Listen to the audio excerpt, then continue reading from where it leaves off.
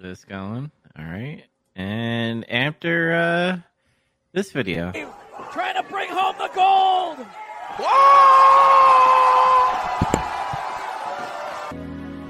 I am not gay. I have relationships with women. Sex with men. And I got news for you. That means you're gay.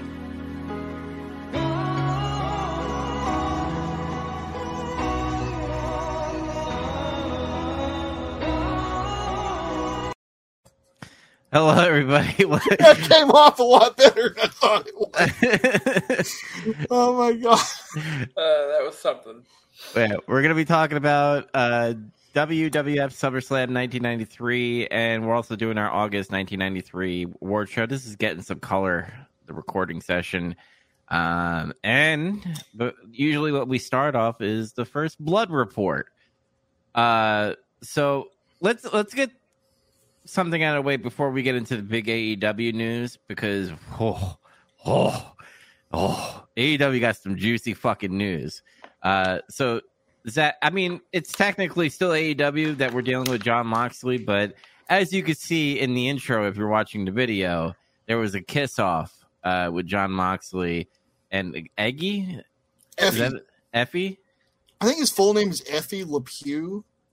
I've never heard of this guy until I saw this, and I know I'm like a week or so fucking out, but it's like I said before in the chat, I'm like a boomer in terms of like social media or whatever. Yeah, you guys are fucking wrestling boomers, I tell you. Yeah, Effie, get with the program, guys. Effie's the next big thing. Fuck him. Anyway,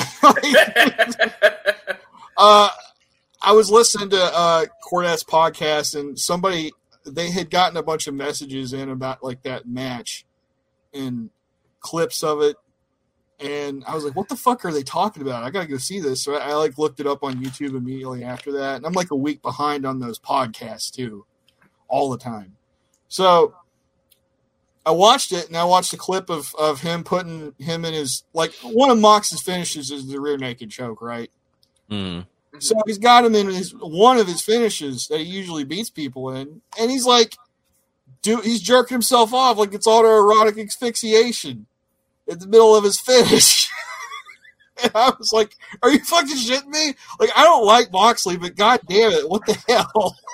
See, my problem with that promotion, GCW, is like they sprinkle hardcore obviously in there.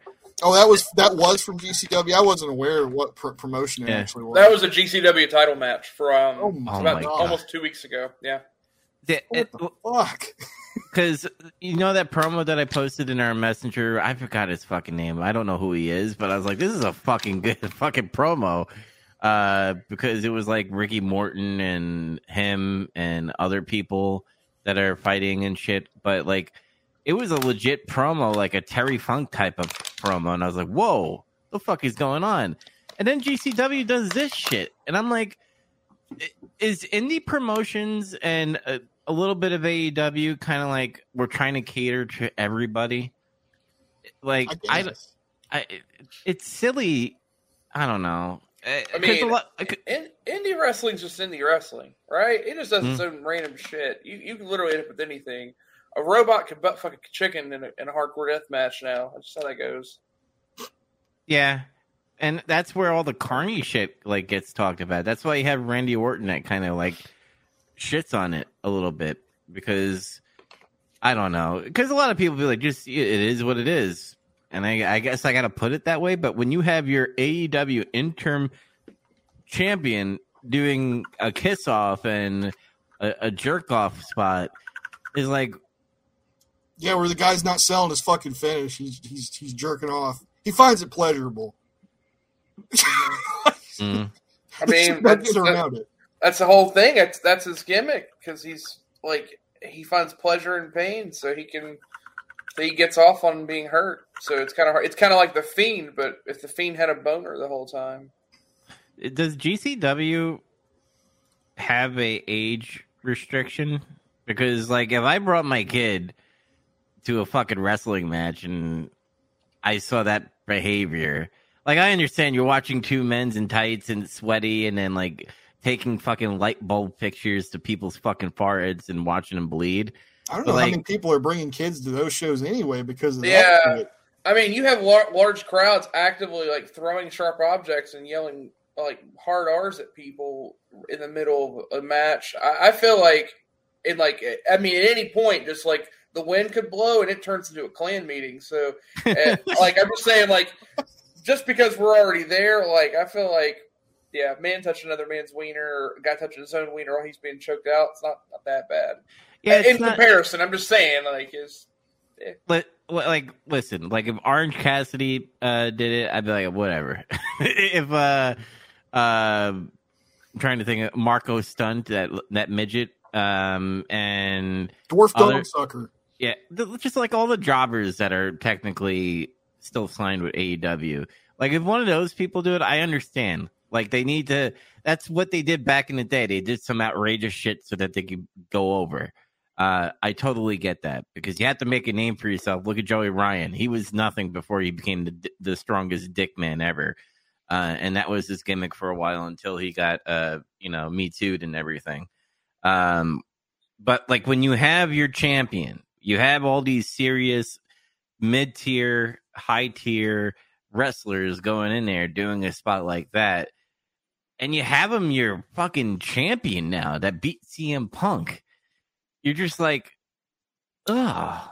It makes you kind of like, now I understand back in the day where Jim Cornette's like, you're fucking the business up. What are you doing? Like, I get it now. But again, this is a new generation. They don't care about kayfabe. They all just want to have fun.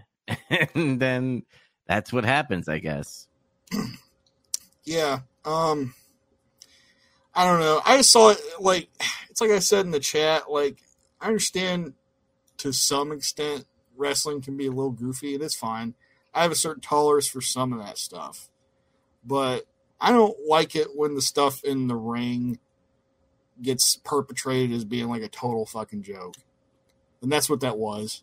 And that guy's gimmick is a fucking joke. And he's making fun of gay people. It's a negative stereotype of gay people, too. That's his whole gimmick. It's a bad one. It's like a really bad one. Mm-hmm. Is he gay? I don't know if he is or not, but like, and I want to make this clear, by the way, because a lot of people that know me or like think I'm like hate gays or anything. I don't care if you're gay. Like the thing is, like, look at I made the comment in our chat. Did you see Pat Patterson ever fucking rim job someone? And I know that didn't happen with Moxley. But, like, do you see him doing a spot rim like job that? on a pole match. Oh, God. Yeah. I mean, if things would have went differently on Raw, we might have seen Pat Patterson rim job Vince McMahon. Bro, I got a great idea, bro. Listen, bro. I curse my ass club. Pat Patterson's gay, right? So what if? Yeah, I just want to put that out there. Like, I don't care what you do. Like, have fun. But there's a difference between showing it to live people and doing it in the bedroom. And I'm not calling Jon Moxley gay because obviously he has a wife and a kid, but then again, that doesn't matter these days anyway. He might have some unresolved issues that he needs to confront, though, because there's too many. It's happening too much. He's kissing men on TV too much. There might need to be a conversation there. Maybe it's like when Bugs Bunny fucks with Elmer Fudd by kissing him. Yeah, but that's how I look at it. But he's a rabbit. I'm not saying it's good. I'm just saying, like, you're the whole logic thing of it being like I'm very far on the side that you're on, Zach, of it is very stupid. Like, it's too far into the goofy. Like, I don't need that. It would be like if you went back to Orange Cassidy's old gimmick and Jon Moxley decided the way he needed to beat Orange Cassidy was to be lazier than Orange Cassidy was. Yeah. It's like effectively what he's doing is like, oh, I'm facing the token gay guy in the deathmatch club. I better be gayer than he is to win. Like, that just doesn't make any sense. To me, it just kills his whole gimmick, which is a little preposterous anyway, because of all the promos Moxley ever cuts are like bullshit 75% of the time anyway. Mm. You talk about he wants to chew bones and fucking drink blood, but like he'll fucking blade himself in his match 2 minutes in. He's the first one bleeding. It's like that meme I showed you all of like, I challenge Moxley to a first blood match, and he's like, like a Dragon Ball character because he realizes that's his weakness. And let's be fair too, because there is spots even during, I believe, WWE, where there was a kiss off kind of thing. I forgot what match it was. It was probably during the Kelly and Eve Torres fucking era. Kurt Angle and Brock Lesnar kissed each other like angry high T gay men do when they want to like one up each other. Yeah, I mean, that's its own thing. Like if you're just not comfortable seeing, it's whatever. I mean, Dubs, I feel like we're getting somewhere. Like, have you ever kissed a man before? No. Oh, so yeah, that's where we're at. You never kissed, and I don't mean like kiss your uncle or something because it was like an accident or something weird like that. Because you passed a potato salad and you turned the wrong way and it's like, oops, we brushed noses, whatever. What kind of family dinners are you having? Holy shit! Yeehaw! But no, I'm talking like hard, like you actually give a full on kiss to another grown man. Like if I guess if you've never done it, then I guess that's part of it. It doesn't make you gay. Yeah, like I'm part of the. Remember when? Oh my god, Titus O'Neil when he like kissed his kids, I was like, "What the fuck?" That was weird. Thing. Yeah. That's his own thing, but yeah, that is a weird thing that some people do where they kiss their kids on the mouth, and you're like, "You just kiss your son on the mouth on national television? What?" And Tom Brady does it too, and it's like, "Oh, what are you doing?" But like, weird, bro. That's a little. We could be here all night talking about weird ways people kiss other people that they shouldn't. But hi guys, welcome to Kiss Cast, where we talk about like the ways people kiss, and we like you extrapolate on that and peel the onion layers off to get to the core of the issue. Next episode, how many times did Joe Biden get some color by using his lips to rub the back of little girls' heads? I don't know. I'm getting weird with it. Just man. We could go so many different routes of like weird kissing situations, but point is the wrestling thing was weird. It was kind of dumb. And I guess because kayfabe's kind of dead, like people tie in stuff. How many people that actually watch AEW are even aware that match happened? I don't know. Nobody, because if you check Twitter, every time Mox was like shown on Twitter, I was looking to see like, oh, what'd you do? Would you do gay shit? And like there was nothing there. Nobody cares. And I guess I'm just fucking old, man. I just yelling at the fucking clouds, like you said that in the messenger that one time. Just Dubs yelling at the clouds. I want the old days back, and we're gonna get into that with your news about the old days. But Zach, did you have anything else? Did you want to add to the Kissgate? It made me hate Moxley more because he just has no self-respect. And what I was going to say was, you can't have this gimmick of I'm a badass fucker that fights people in fight clubs and I fight for real. That's like my fucking life. And then you like do shit like that. He fights with love. He fights with you can't do that. That's why I can't take him seriously. You think Bryan Danielson would do that? No, he fucking talks shit to people. He fucking rams his legs into people's chests. Yeah. Do you think Cesaro would do that? I'm sorry, Claudio. Do you think Claudio would do that? I don't know. I don't know, actually. That's questionable too. But I don't think Bryan Danielson would fucking do that. I'm just saying. He'd have more vegan food than Kiss, probably. Bryan Danielson would probably play with Orange Cassidy, and I'm sure it's already happened and I haven't seen it, and that's probably as far as he's willing to go. Mm-hmm. Like, oh, this guy, he's kicking me. Look at this guy. And then he kicks the fucking shit out of him. And that's what makes it funny. Yeah. But I wouldn't have minded that if that, or like the reaction that Mox would have had to the guy doing his own gimmick would have been to like be angry about it because he felt like he was making a mockery of him. So then, and maybe that's what like they were initially going for, but it did not come off that way. Yeah. What's also funny too, timing wise, like this is before Mox and Punk cut the promo they do, where Mox kisses Punk. But that's kind of like, but the thing there is like out of context with that like that kind of makes sense because that happens a lot in UFC, right? Like in like UFC like standoffs before a big match, like a title fight or something. If guys are kind of heated when they're doing like the weigh-ins and stuff, they'll mess with each other and they'll get face to face. And sometimes a guy will give a little smooch and it pisses the other guy off, and like it's like, oh, you're trying to get heat by pissing him off to swing at you. It's like a thing to provoke him.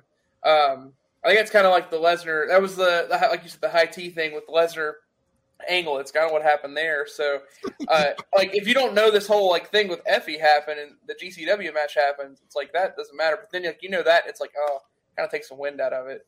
Yeah. And again, we could go on forever about where our takes are with Mox. I'm definitely higher on Mox than you guys are, but at the same time, to me it's getting kind of stale. Especially because of the takes of, well, we say this and that, and then different things happen in the matches. So it's not my thing. But like, I'm not like, oh god, I hate wrestling, and I'm gonna go like, cut my wrist while I watch old ECW VHSs or some shit. Like I bleed somehow. Yeah, I'm fine watching what's going on. It's just not my cup of tea. It's just like how like there were people that watched and didn't like Hangman Page's run. Or others did, but it's its own thing. So, I think that's a whole different discussion as far as that thing. My thing with Moxley now, with his run, like in the beginning when he came to AEW, I was like, holy shit. And then when he had the run in the beginning with Jericho, and when he was like, remember when he was like drinking all those White Claws? Remember when they were all like sponsored and shit or whatever on the Jericho cruise? Like he was all like, I guess he was all drunk, I guess, being all madman. Like that was interesting. But then you started noticing trends where he keeps on doing the fake punching spot where they like look like he's like going crazy, but it's like just a bunch of misses when he throws his fist. And then it just does the same moveset over and over again, and it's boring. And then like Punk said in that promo against him, he's like, I would, your forehead, it looks like it's about to bleed or whatever. Like that's his gimmick. He does the same moves and then he has to bleed and then he goes out and everybody cheers because everybody loves blood. So I guess he's doing his deed. Dirty deeds. Sorry. But Zach, did you, that's it, right? Yeah, that's pretty much it. And I also I'll close with this too. I was a guy that was really into Jon Moxley before, and I was really pulling for him. And we're talking like 10, 11, 12 years ago. And then he got in the WWE system, and he was like cool in the Shield, even though he had that U.S. title for like over a year, never fucking defended it. Yeah, it was weird. That was fucking strange. And then like,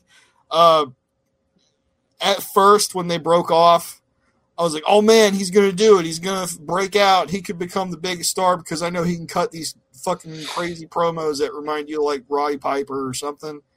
And that didn't happen. And he never had any great matches in WWE at all. The Stone Cold podcast.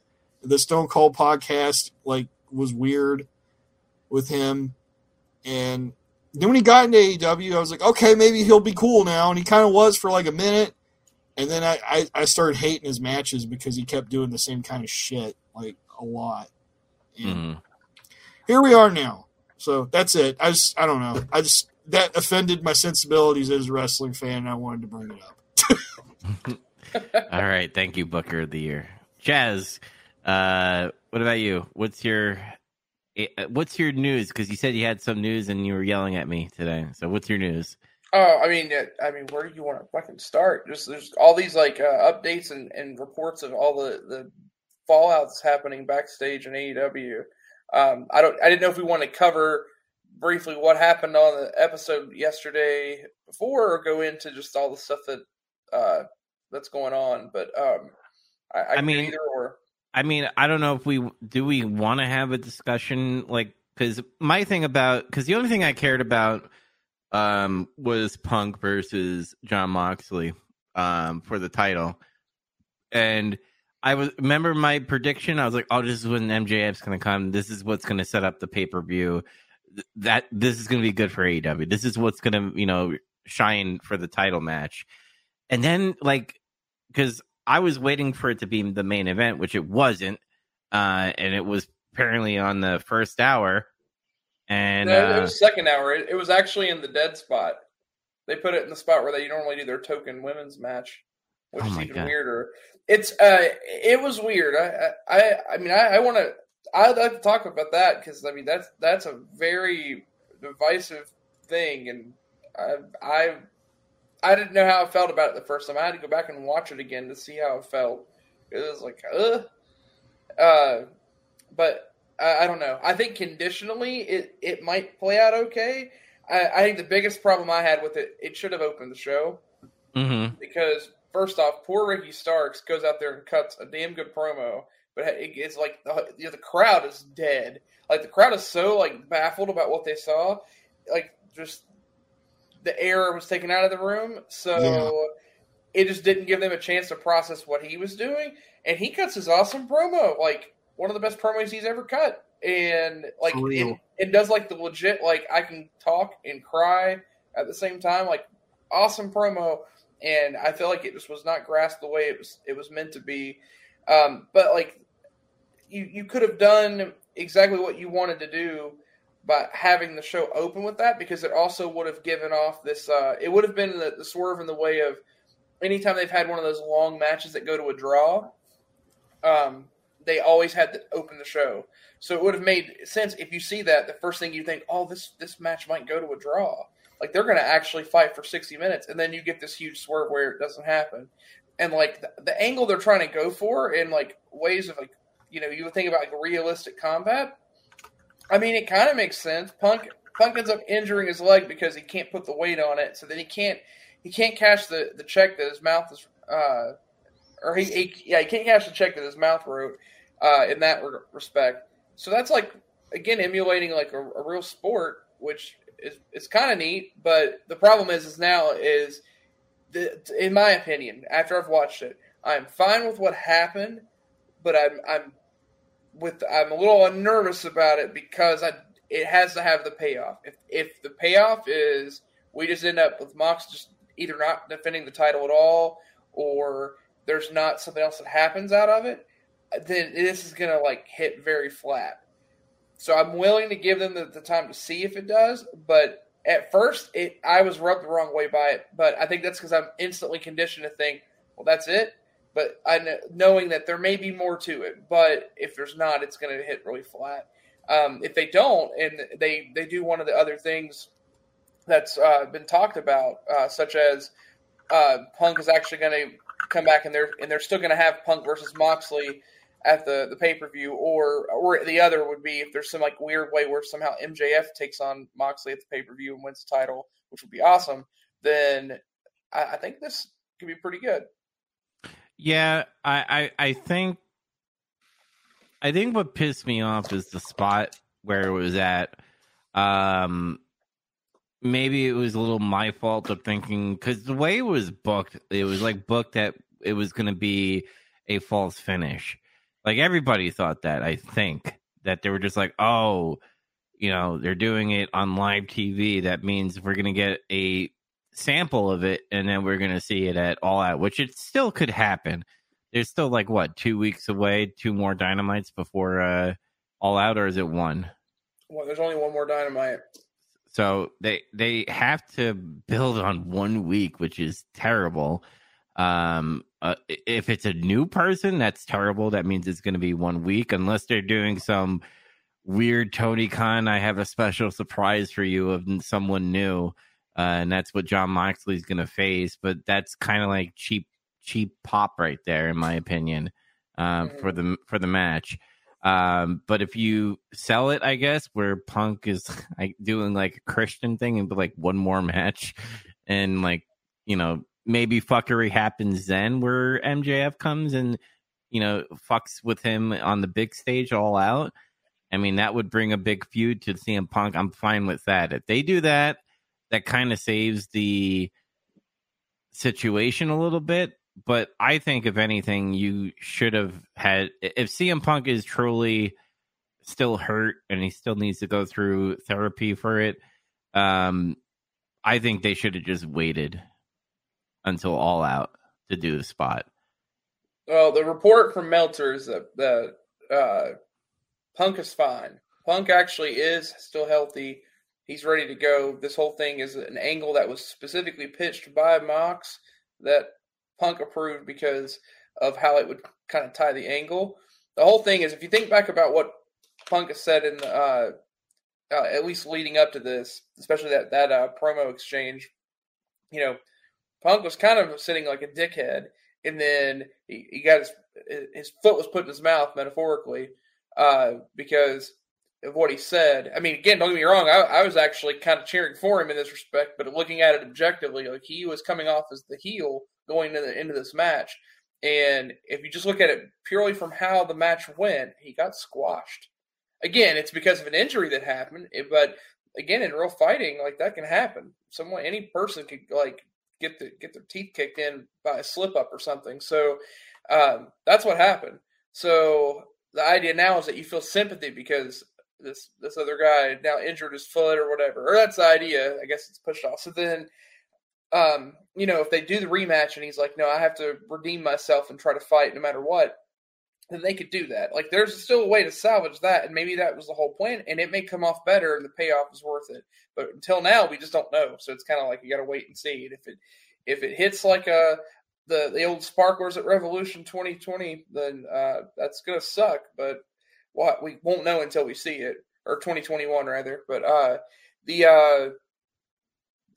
only two things I think that the outcomes that can happen that make this salvageable are what I just said, the rematch with Punk, and they tie it up together and it actually works out.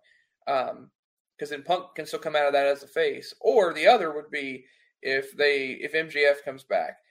What I would like to see, I know it won't happen, but since I'm already there, might as well throw up my fantasy booking. I want Mox to come out and just act like he's like, I'm the ultimate badass. I eat snakes for breakfast and shit alligators or whatever bullshit he's going to say that doesn't make any sense. And then he issues an open challenge. So he, like, actively, they don't have any plans going in. Mox does not have an opponent going into All Out. He comes out, whatever point of the show, calls out an open challenge. Anybody that wants to come take him on, lights go out. Miseria Cantare plays the song that Punk used to use for ROH. And they do the big spotlight where he's like wearing the trunks and everything. And the person that's coming out, it looks like it's going to be Punk. And he takes off all his stuff because everyone's a hype for it. It's MJF, dressed up as Punk from the ROH stuff. And he comes out and challenges Mox. And he beats him. To me, that would be really fucking hilarious. Because the heat he would get for doing that in Chicago would be just atomic. Sorry to I'm feeding off of your booking here, but what if Punk came out because he's pissed that MJF is using his theme and his gear, and he tries to help out Mox, but ends up fucking Mox, and MJF is the champion. Yeah, some other things I've listened to talked about how there are the subtleties and promos that have been cut over the past year about Punk. He's the big one was the one he cut with MJF where he talked about when he wakes up, he looks in the mirror and says, am I the bad guy? Can I be I'm trying to be the good guy. So the whole idea is he keeps kind of leaning into this thing where he's been trying to be the good person, but clearly against Mox, that persona wasn't enough. So then the other side of it is if Punk does come back, he realizes, no, I have to go full heel. So in Chicago, he issues that challenge and makes it sound like he's going to be this fighting person. And then when he fights, he actually does the one thing you wouldn't expect, which is he brings MJF back and he and MJF become have a partnership, and he uses the dynamite ring that he used to beat MJF to beat Moxley. Oh god, that would have so much heat too. That would erupt in heat as well. There are a lot of ways this gets saved, but those are the I don't see how there's anyone else that he can fight unless they do the 2006 WWE callback and Mox fights God. Oh God! He just fights the fucking spotlight. Imagine God is hold on a second. Mox, why did you kiss another man? I must challenge you. Fuck! How do you get that? I don't think God laughs that way. I couldn't hold it in. Asshole? What do you mean? Yeah, he's an asshole. He's not a fucking mark. No, I'm just kidding. No, I'm just kidding. But it's Yeah, I don't know. I'm fine with play it out. Let's see what happens. I bet we can move on. Well, we could literally sit here and just bullshit about this, and there's way juicier things going on in AEW right now, like how people in the back fucking hate each other. Let's talk about that. Yeah, can I hear some of that? Because that's like something I've been kind of alluding to, and I've heard, and it was like I was saying in the chat, it was like, oh no, everything's kumbaya and rainbows and horseshoes backstage, and everybody loves each other, and they're all friends. And it was like, well, what's funny is the stuff that's getting reported a lot about is the stuff that they think that might be worked angles that really are just works. Like there's maybe some kernels of truth, and that's like the Punk's unhappy, whatever. The actual stuff that's been reported now that apparently has been a big deal. So there was an emergency backstage meeting where apparently Tony Khan went all like White Claw and hype and stuff. And it was a thing where he's trying to address problems where they're going to do a better job of communicating to talent to help with frustrations. But they also are trying to promote that, we're a team, we're a unit together. There's actually an official report where Tony Khan and AEW actually sent official letters to the legal team within WWE related to contract tampering, which is a thing that's been reported where I guess at least one AEW talent had come out anonymously and said that they had been contacted by WWE, but they're still under contract. So we could end up seeing some lawsuits and other stuff there if that goes further. I want to interject something really quick. Sure. That's a little bullshit and hypocritical because they've done that to WWE talent. No, I'm sure. Yeah, and again, Jeff Hardy, Malcolm Evans. Yeah. Well, there's more. Oh, I'm sure there are plenty. And again, that's the thing is this is one of those things that goes back to the old like Monday Night Wars days, and even prior to that, where WWF and WCW were sniping people left and right from each other. Like, I mean, the big one actually, we're going to talk about him tonight. Lex Luger showing up on the first night of Monday Nitro. That was a big fucking deal. People weren't expecting that, Yeah, so that I think that's one thing that was kind of addressed. But then the other thing they addressed was that I guess there are a lot of people in the locker room that are fighting. One report that happened, which there's a lot of info out now, and this I guess both sides have been played out. Eddie Kingston has been suspended or was suspended, and now I guess allegedly, it was confusing whether he's actually back or if he's not. But he's not been on television for a while, so it would make sense he's not. But his match at All Out's also been cut. And this is in relation to Sammy Guevara cut a promo that made fun of his physique. Basically, he called him fat. Now, the part of that promo got edited, so that didn't happen on air, so it's not like that aired. However, there was some heated stuff that happened. He got confronted. He's like, "Fuck, you call me fat!" And he called him out. And then they, I guess, had an altercation, and Kingston took a swing at him. That's effectively that's like the truth of what happened. Eddie has since come out and said, "You know what? It is what it is now. I'm still wrong for the way he acted." Like he come out and owned it. But Sammy's take, which I guess was released earlier today, really odd take, goes on this really hard line of very corporate. Well, corporate, but also just very like condescending asshole in this way of, we communicate with each other about things we're supposed to say and what not to say. And Eddie never said that he didn't want me to say this or that. He never came to me about what was okay and what wasn't okay. And I said this, and then he went off, and then he's like, "Yeah, and Eddie has a past of having these problems, and I think they made him get anger management." And he also name dropped other people that in the past he's communicated with the right way. So it's kind of it's a dick way to go to approach it. It's like the equivalent of like if you were totally in the wrong, but instead of saying you're sorry, you go, "I'm sorry you feel that way." It's equivalent to that. So then there's a lot of heat on, and a lot of people argue, Twitter being the cesspool it is, people, just yelling at everyone. So everyone's all heated about it. I mean, it is what it is. Here's what I'll say about it. Eddie should have never laid hands on him, especially when you're Like, you could do that in the indies, like, it doesn't really matter, and, like, maybe NWA or something. But when you're with the big dogs, AEW or WWE, you don't put your hands on anybody. It's a workplace. You gotta contain that. You can still open your mouth, because Eddie's never gonna close his mouth, so he could have been like, yo, fuck you. Like, why didn't you fucking say that to me? But once you put your hands on someone, like, you need to be punished. Now, a lot of people said that, you know, why isn't Sammy suspended? I don't know.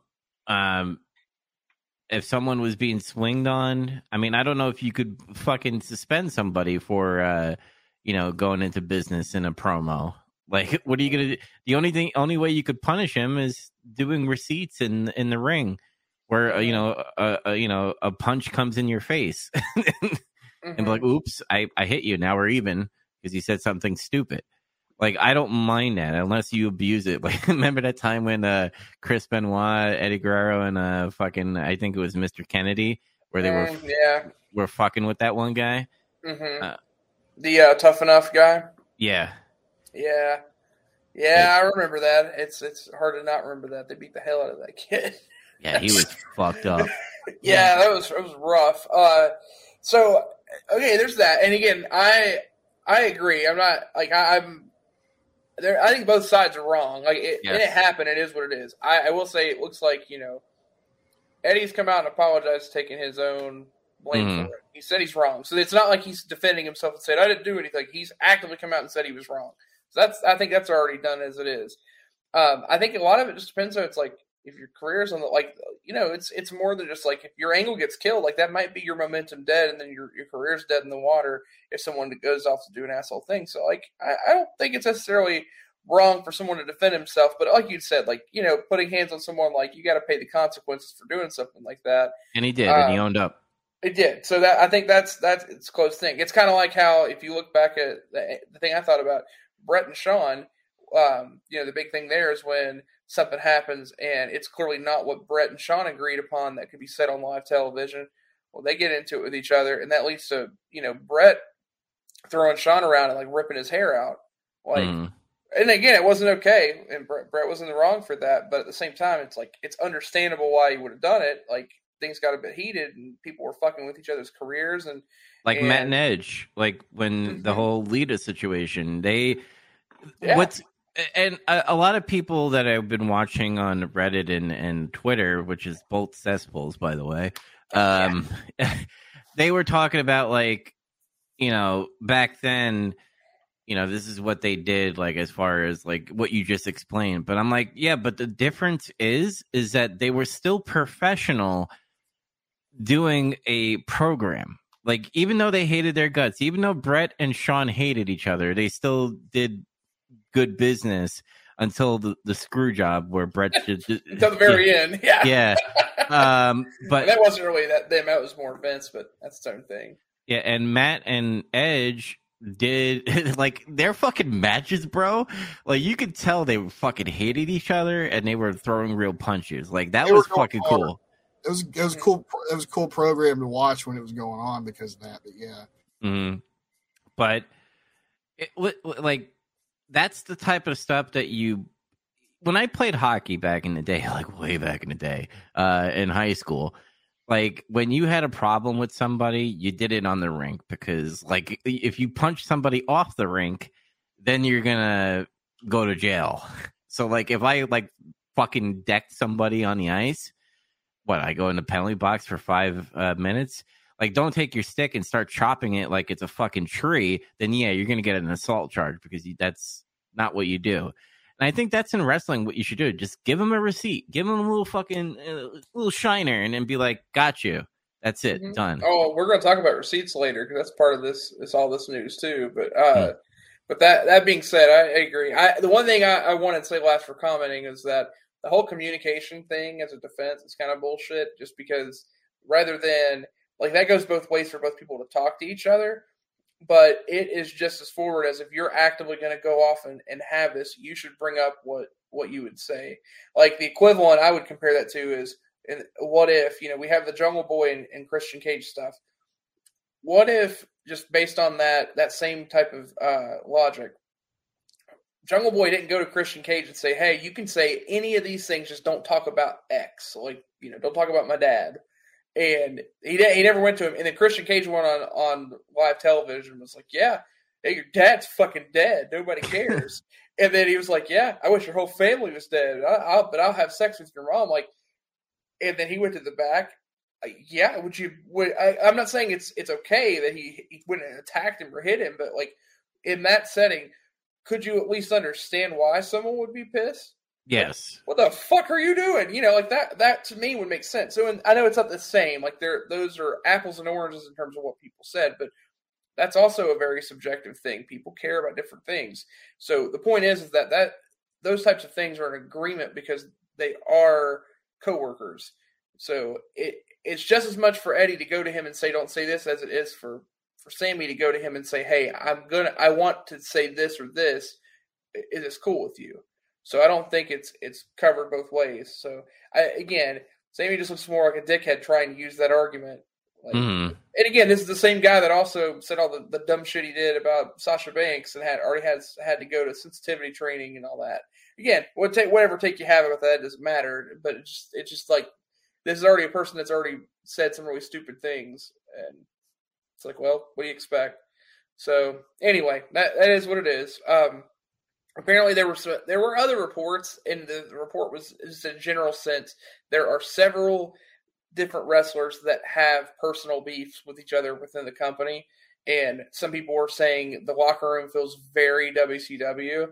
Like, there are people that were pissed about how things are booked. Apparently, Conan had been on a podcast and named how the booking was at some points were very chaotic back when he was there a couple months back, and like literally said it had a very strong late WCW vibe in the back. People were just very frustrated.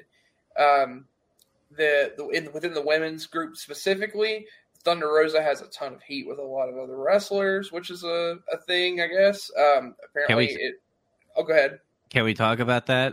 Because there's been a lot of false rumors, by the way, about Thunder Rosa. Now, keep in mind, I will give some leeway to the people that are pissed off about Thunder Rosa. It is true that Thunder Rosa and Jamie Hayter are nuclear heat. They fucking despise each other. They hate each other. Really? Yeah. And when she relinquished her title last night, there was reports that Thunder Rosa was hiding in the bathroom because she was scared of Jamie Hayter. And I'm like, wait a second. You're telling me that an MMA fighter is scared of Jamie Hayter? I call bullshit. There was reports that she has bulges in her spine. And the reason why she was in the bathroom is that she was canceling herself out because Britt Baker is a fucking cunt. And there's a lot of rumors going around that Britt Baker is very mean girlish, where she has the liberties to go into business for herself in promos. And she said shit in promos about Thunder Rosa, especially about when, I wrestled with a broken wrist. Why can't Thunder Rosa wrestle? That wasn't on the docket. And listen, she's a heel. I get that. But at the same time, there's been talks about her politicking in the back and all that stuff. And it's like, don't do this fucking mean girl shit. It's fucking retarded. I understand people back then in wrestling, there was politicking. You had brother Hulk Hogan politicking and Ric Flair and the Four Horsemen. Yeah. I mean, politicking never run away. It's always there. It's just different degrees of it. But I agree. It's well, and that's the thing. It's gonna be there, but it doesn't make it okay. It's dumb in that regard. Like, she has no, like, listen, I understand she carried the women's division during the hard times and stuff, like in the beginning and part of the pandemic. But listen, there wasn't really a lot to carry, to be honest. Exactly. Like, you're just growing up to, actually be a star. You're not a fucking full-fledged star yet, Britt Baker. I'm sorry. Just because you do the DMD, go fuck yourself. Listen, no mean girl shit. You're a fucking cunt, and stop doing that shit in the background. I'm not gonna. And Thunder Rosa, you ain't the bees and knees at all either. Like you grew up in indies. Nobody knows you. I'm sorry, except us people, the people that are in the know about wrestling. Casuals probably don't give a fuck. They're probably like, who is this person? And she's always never in matches. She's never defending her fucking title. And I think both sides, again, being fucking retarded, but Britt Baker's the biggest retard in this. Go Tony Storm. Yes. Yeah. Anyone else you want to murder? Jesus Christ. You weren't kidding. You were going to take some shots. I mean, I think the bigger problem in the women's division is that you have all that heat there, and I kind of understand why some of it exists. The politicking is probably so strong because look how little bit of time they get to work with. Like, there's such a small amount of time to have a spotlight. People are having to claw for it, so it's very competitive. Again, everyone's going to want that token slot right before the main event on Dynamite because of the same reason. And again, the other thing too is like the other little bit of time that might be given. I mean, Tony's got his pet project, Jade Cargill. That's going to be his, and that's not me at all taking that as a slight or saying it's not deserved. But I think the bigger problem here is that women's division's a joke, and that is all to the fault of the booking team. Like, if they want to do something, they need to fix it so that they're not just having one match and not actually pushing programs in a way that people don't care about them. Like, there's so many people that just tune out. Like, I can actively say, like, the shows that I've been to, you can watch like the moment that we have a women's match, like the first like entrance that hits and a female's coming out to wrestle, you can look around, especially for Rampage. You can look around. People are leaving to go to the bathroom. Like, I think that is a bathroom break. That in itself is an indication of the booking. You're not doing your wrestlers a service that way. And there's talent back there. There are people that look great. Kylan King has looked awesome. Those matches she's had. Impressive lately. Yeah. And it's good for her that she's earning that and the work that she's had. But, like, think how many other wrestlers don't even get that chance to wrestle. You know, Chris Statlander's a good example of someone who looked awesome on television, was doing a great thing. Like, she had a great run of things, but then those injuries have bogged her down. And then she made her comeback, but then, like, she kind of got iced in a way because of how the booking is so. I think she's injured again. She is. She's out again. She's got another knee injury. She's out for 6 to 9 months again. And then wasted Ruby Soho too. Yep, Ruby Soho just like hit ice. It's just this weird shuffle of things. Think about this. Okay, we have that 4-way. Three of the 4 women have been on television within the last month and wrestled. And one of them is Hikaru Shida, who had this long reign during the pandemic. But Hikaru Shida hasn't been on television to wrestle. And has been doing like kind of slumming in like dark elevation for months now. And it's just not even had any time at all. And like, that's a complete waste. Like that, and it's not her fault. It's just, it doesn't make any sense. So I think a lot of the stuff that's happening right now is you're seeing the few people that have that chance to shine that are clawing for such a highly competitive spot, and it's creating all this animosity. And it sucks. It shouldn't be that way, but that is what it is. I just don't like the mean girl stuff, like because you got to think about it. Britt Baker and Jamie Hayter and probably other people are just going around, probably bullying people, so that they get the spotlight. And what they really need is they need a veteran, an actual veteran, to come in AEW, get everybody in the fucking ring, the whole women's division, even if it's so fucking small, even if it's so small. And be like, listen, we need to fucking turn shit around. Do you remember the time in WWE where Stephanie McMahon came out and did the whole women's revolution kind of thing? They need something like that. They need to have meaning in order to do that. And more unifying effort, because that's the thing is, like, they had that when that was going when they made that push, because it came from NXT. All the women were in on it together. They're like, yeah, we can all like help each other and get over. That was their mentality. They don't have that mentality there. Yeah. Okay, you guys want a hot take? Throw this out anyway for for the few people that are listening, regardless. That should be the mentality literally any wrestler should have. What you do is performance art. I'm sorry if you want to feel like you're holding a title that you can give it the meaning and it matters, but at the end of the day, you're a performance artist. That's the point. You kind of help mix that blend of fiction and reality. If you want to go win a title, go train and fucking fight in MMA and go actually earn the title, because you're not an athlete in that way. You're not actually competing. Someone else is deciding what you get to have. And you're trusting the person that you're in there with to take care of you so you don't hurt yourself. So it's reckless to throw them under the bus too. Like you're a team, so you should be working with them. Like you were closer to Broadway than you are cage fighting. And you don't realize it, but it's what it is. And that doesn't make it a bad thing. It's not taking a slight to it because it's entertaining and enjoyable, but that's the reality of it. So the person in there with you is your partner. Even if you're fighting them, that's not your competitor. Yeah, and I think that's where it gets lost. People have the egos, and it's dumb shit. Yeah, feeding off of that, I was watching a Ric Flair interview or whatever, and I forgot who he was facing. But what he talked about was fucking big. He said, I'm losing this match. This guy has to go over. I have to make him look good.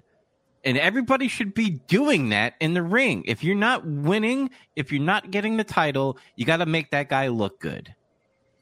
Period. You got to sell your ass off, and you got to fucking do the job. That's the old school way, but a lot of these people don't prescribe to the old school methods. Because they think life is like social media, man. They think, oh, I need to get the strap so I could trend. And that's their whole mindset when they get into a ring. Don't do that. And listen, Tony Khan, I don't want to like force you to. You got to put the strap on Tony Storm, I think, and then you put it. You have Jade Cargill, your fucking project, go against Tony Storm, and I think that would be a great match. But I don't know, man. It's the bickering is kind of getting silly, and when you're going into All Out with all this silly shit fucking going on, it's kind of sad a little bit. And I know, like, I'm always, like, majority, like, talking shit about AEW, and I don't want to do that, because in the beginning, and I still do like AEW a little bit more than WWE, because they do something different than WWE. But at the same time, like, you should have control of your locker room. And that kind of brings up, like, maybe that's why WWE went away from all the free roam promos. Like, maybe that's why it's been scripted, because of shit like this that happens in AEW. I mean, I think that has more to do with just Vince is fucking crazy. I mean, don't get me wrong. I think that in a way they did benefit from that, because you do take away those egos. And again, that is exactly what happened in WCW. People's egos in politicking ruined that company, because it pushed people into certain directions, and more importantly, the finances just got way out of control, and then there was a downward spiral. That is what it is, but that wasn't going to happen with WWF or WWE, because Vince had control. Ultimately, it did not matter how big you are. Nobody was bigger than Vince, and that's been proved. That was proven time and time again, except for the law. We've learned now that apparently Vince has been above the law, but he was bigger than Hulk Hogan. He was bigger than Ultimate Warrior, and so on. Just not federal law. He wasn't in the 90s, but anyway, it's not like I'm shitting on Vince. That's not the point. The point I was making is that he had control of his company. Tony doesn't have control of this stuff. I think things are getting out of hand, and that's where they need to get control of it, because, again, they're going to cut each other's throats, and then it's going to end up leading to the company turning into TNA 2.0. It's going to be nonsense. And I hate to see that, because I agree with you. I mean, I much more enjoy watching AEW because of what I get out of it. But with the changes that are happening in WWE too, that could change a lot. Yeah, and I know we always like joke about how, because we just ramble, and that's a good thing for news. I love talking about the news. But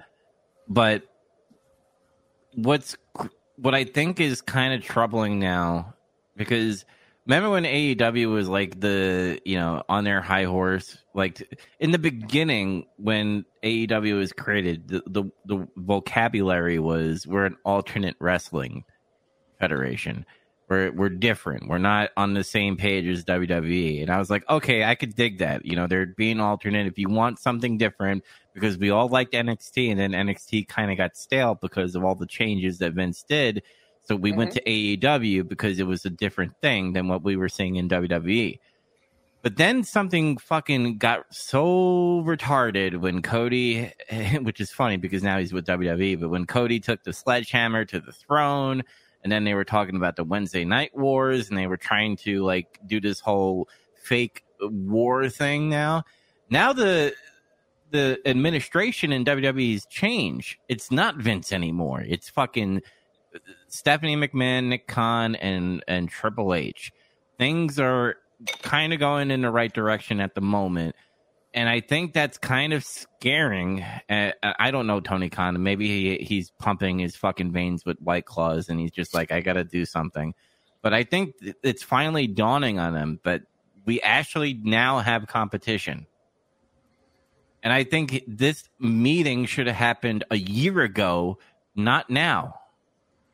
I don't even know if it's even related to the WWE stuff. I kind of think more of it like being, when this all started, you had this like upstart, and you have all these people that have a chance now to prove something, that they can do something and get something on TV and actually be good, because all these people were doubting them. So the mentality in the back was just different, because people were not working against each other. They were working with each other to make the program as good as it could be. And then we reached a certain head where, okay, well, now it was really successful, and it's grown and it's getting bigger, and you've pulled all these big names in, and now you've got this bloated roster, and you have people that have these big names, and they have clout, and there's a lot of ego there. And now people are no longer looking to try to just make the best show possible anymore. Now you have people that are looking, well, what's the best thing for me? That, and Tony doesn't have a way to control that. That, to me, is in my opinion, what's going on. Yeah, and I have to, put this in there. I'm not saying it's fully the reason why they had a meeting about WWE, but it's part of the reason, because now they could threaten in Tony Khan now. Because back then they would be like, what am I going to go to WWE just so they could ruin my character? Now you have Johnny Gargano back over there. You have all the people going back because of Triple H. Now they could be like, if I don't like it here in AEW, I'll just go to WWE. There's reports of people wanting to go back, whether it's true or not. They're out there. Some of them are probably true. Oh, no, it's definitely something that needs to be considered. So it's interesting. It's, again, for a fan, it's a good thing, because you have two things that you may enjoy watching, and you get to see how it plays out. But the chaos stuff is a little much. Yeah. I did want to point out something that Zach had mentioned, and this just, it might add a little bit to the Punk Moxley thing. So you mentioned, Dubs, you mentioned the thing with Ric Flair about the old school way of being, putting the other guy over. You need to get him over however you can. Mm-hmm. If you think back to the history between Punk and Mox, way back when Punk helped come up with the idea to help form the Shield and push that, one of the things he said about Moxley when they signed him, Dean Ambrose, he said that he was the WWE's secret weapon. He's always advocated way back in the past about how much he praised him and what the potential he could have would be.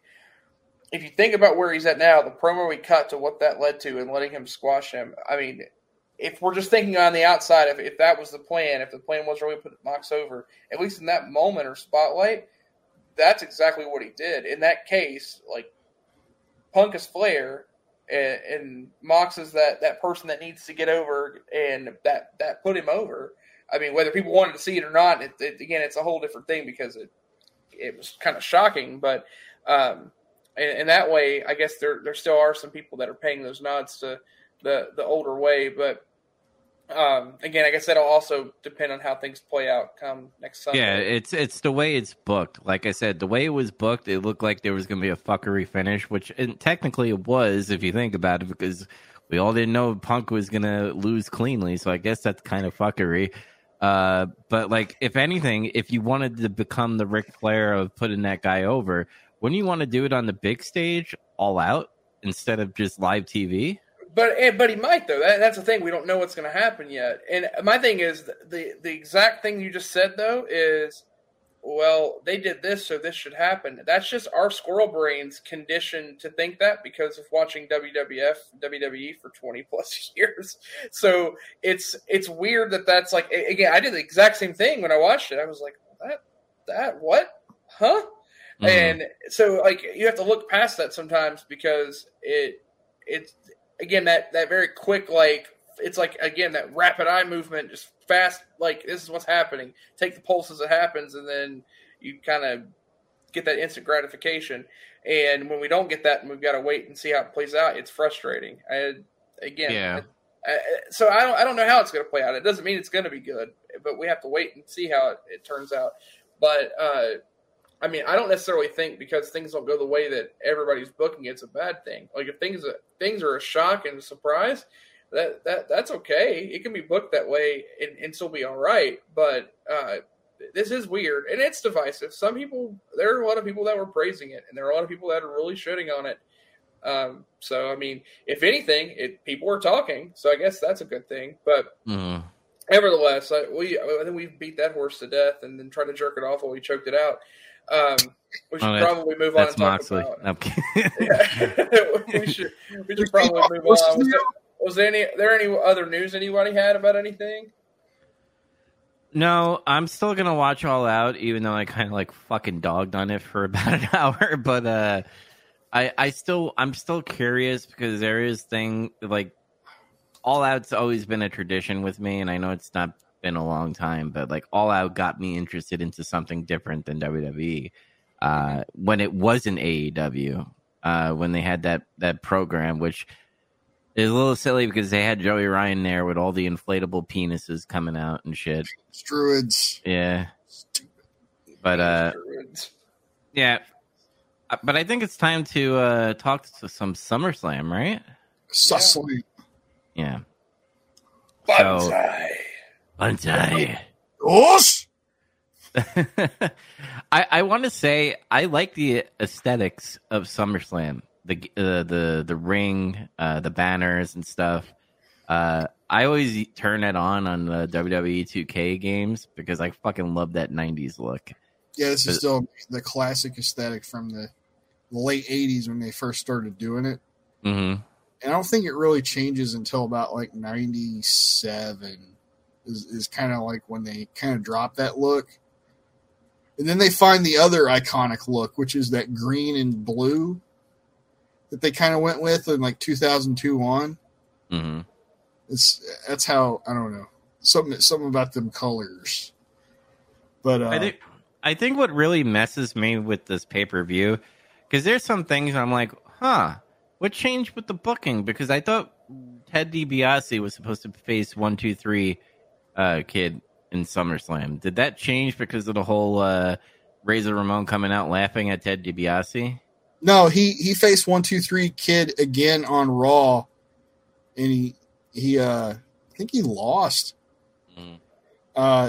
He got fucked with, or he got beat suddenly. But like they were building to a match between him and Razor anyway. Like okay, this was it. So we got Vince and Bobby on commentary, no Macho Man, which I thought was strange because he's been there for so long now. Now he's not here. Yeah, and JR and fucking Gorilla Monsoon, they were up there. They're doing WWF radio, and they show that like a little later. I want to listen to that. I was like, what the fuck? Why are they doing radio? It was for the, I think Vince said it was for the troops or whatever. I guess, okay, yeah, sure. If you want to do something like that, give them a good commentary team. I wish Vince was up there with JR and like Gorilla Monsoon was with Bobby, because my God, dude, those two together, fucking gold. Oh my God. Yeah, it would have been good. I would have taken JR too, though. I would have taken switched JR with Vince, JR and Heenan, which I don't know if that's ever happened. Wasn't it Royal Rumble? Not Royal Rumble. WrestleMania, but like just those two, because Vince was there. He was like a buffer. Mm-hmm. I always wondered what JR and Heenan could do together. Just those two guys playing off of each other. But that was like a ships in the nice thing. I see Dunkaroo. 1, 2, 3 kid gear. I had to get my that's what I got. It's the official snack of the 1, 2, 3 kid and SummerSlam '93. It's got those Max vibes. Also, the tie-in you had for 1, 2, 3 kid, the match. It was the match he had with DiBiase where IRS pushed him off, and it was right. And then won that way. Yep. Sorry, keep going. That's fine. Well, we're just getting it. We were talking about the commentary and how they showed like JR and Gorilla Monsoon up on the radio for the troops. Yeah. Don't mind me. I'm just dunking some ruse. But I guess we'll go to our first match: Razor versus Ted DiBiase. And no! No, you keep playing. Oh my God, we're gonna die. Okay. Oh.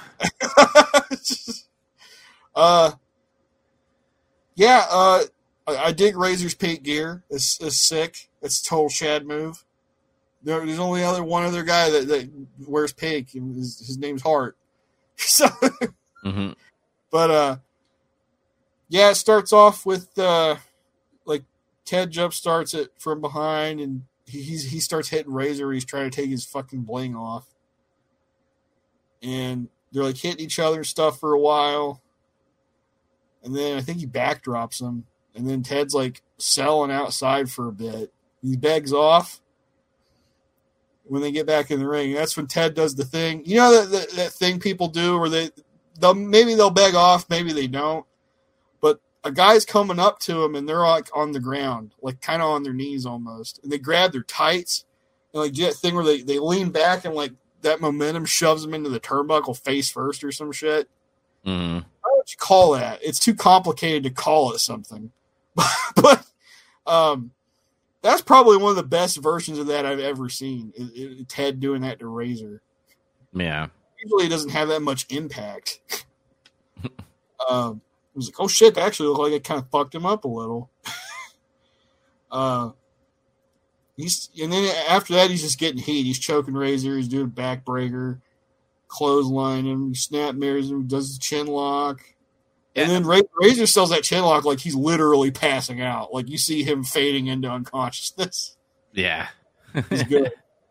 They do the old, count the arm thing, which I miss. I don't know why they ever quit doing that. It's a good spot. But wasn't this when Vince was like, hey, look at his arm is on his throat. Stop it. Yeah, because he was, and when he was moving him around, he was turning it into a choke a little bit there for heat, and then he would move back into a chin lock. Let's see. After Razor comes to, and he tries to throw, like, at some point, like, where I got lost. There it is. Yeah. He clotheslines him, and he like, collapses, and then somehow he gets knocked out of the ring. And then Ted, like, fucking unties the turnbuckle pad. Like, I'm gonna fuck him up with this. Razor gets back in, and he goes to grab him to throw his head in the buckle, but Razor reverses it the last second, throws his head into the buckle ring, gets him up. Dude.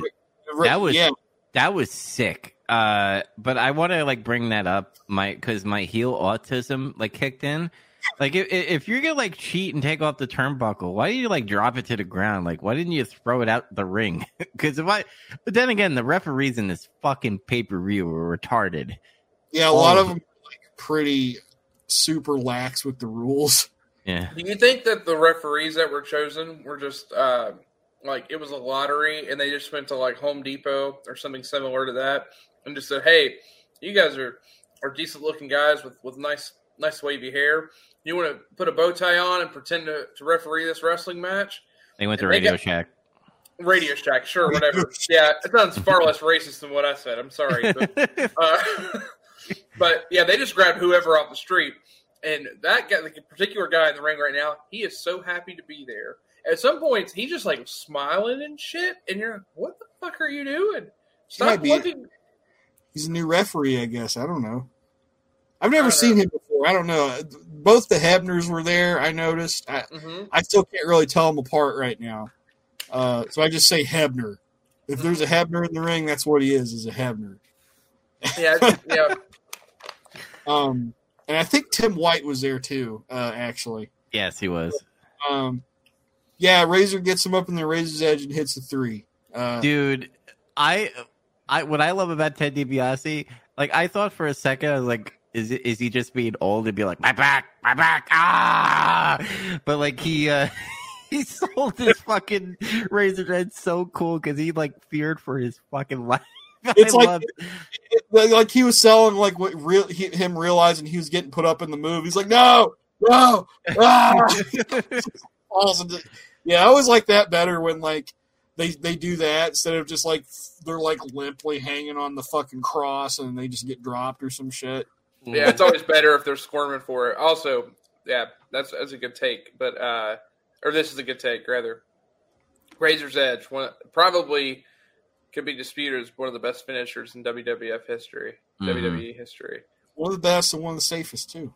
Well, yeah, exactly. That's why it's so good because it looks like death, and that the way he would do it is he would really protect the guy. I mean, you can see there, you catch it for that split second, and then he hits the ground. He takes most of the brunt of things with his knees so that the guy doesn't actually get hurt, but it looks like the guy just is going to die when they hit the ground. Yeah, and they usually just land on their shoulders. It's like, oh. Yeah, and again, it's like they look like they're falling from such a good height, but they're really not. They're actually falling from just a couple feet because of the way he delivers it. So it's a great move. It looks awesome, so you buy it. And also, he did a good job of protecting it through his career. I don't think in WWF, at least, anyone ever kicked out of it. I've seen videos before where people say that. At least in WWF or WWE, I don't think it was ever kicked out of. He just did the simple thing. If he wasn't winning the match, he wasn't doing that move. Yeah, it's easy. Maybe you do the whole thing where you tease it, but you just don't do it. Or you go to execute it and you get reversed and they get out of it or something. I thought this was a pretty decent opener. This was Ted DiBiase's last match in America. Really? Yep. Oh, that's cool. He left WWF after this match because apparently he had some marital problems, so I think he was just getting off the road more so his wife would quit bitching at him, I guess. I don't know.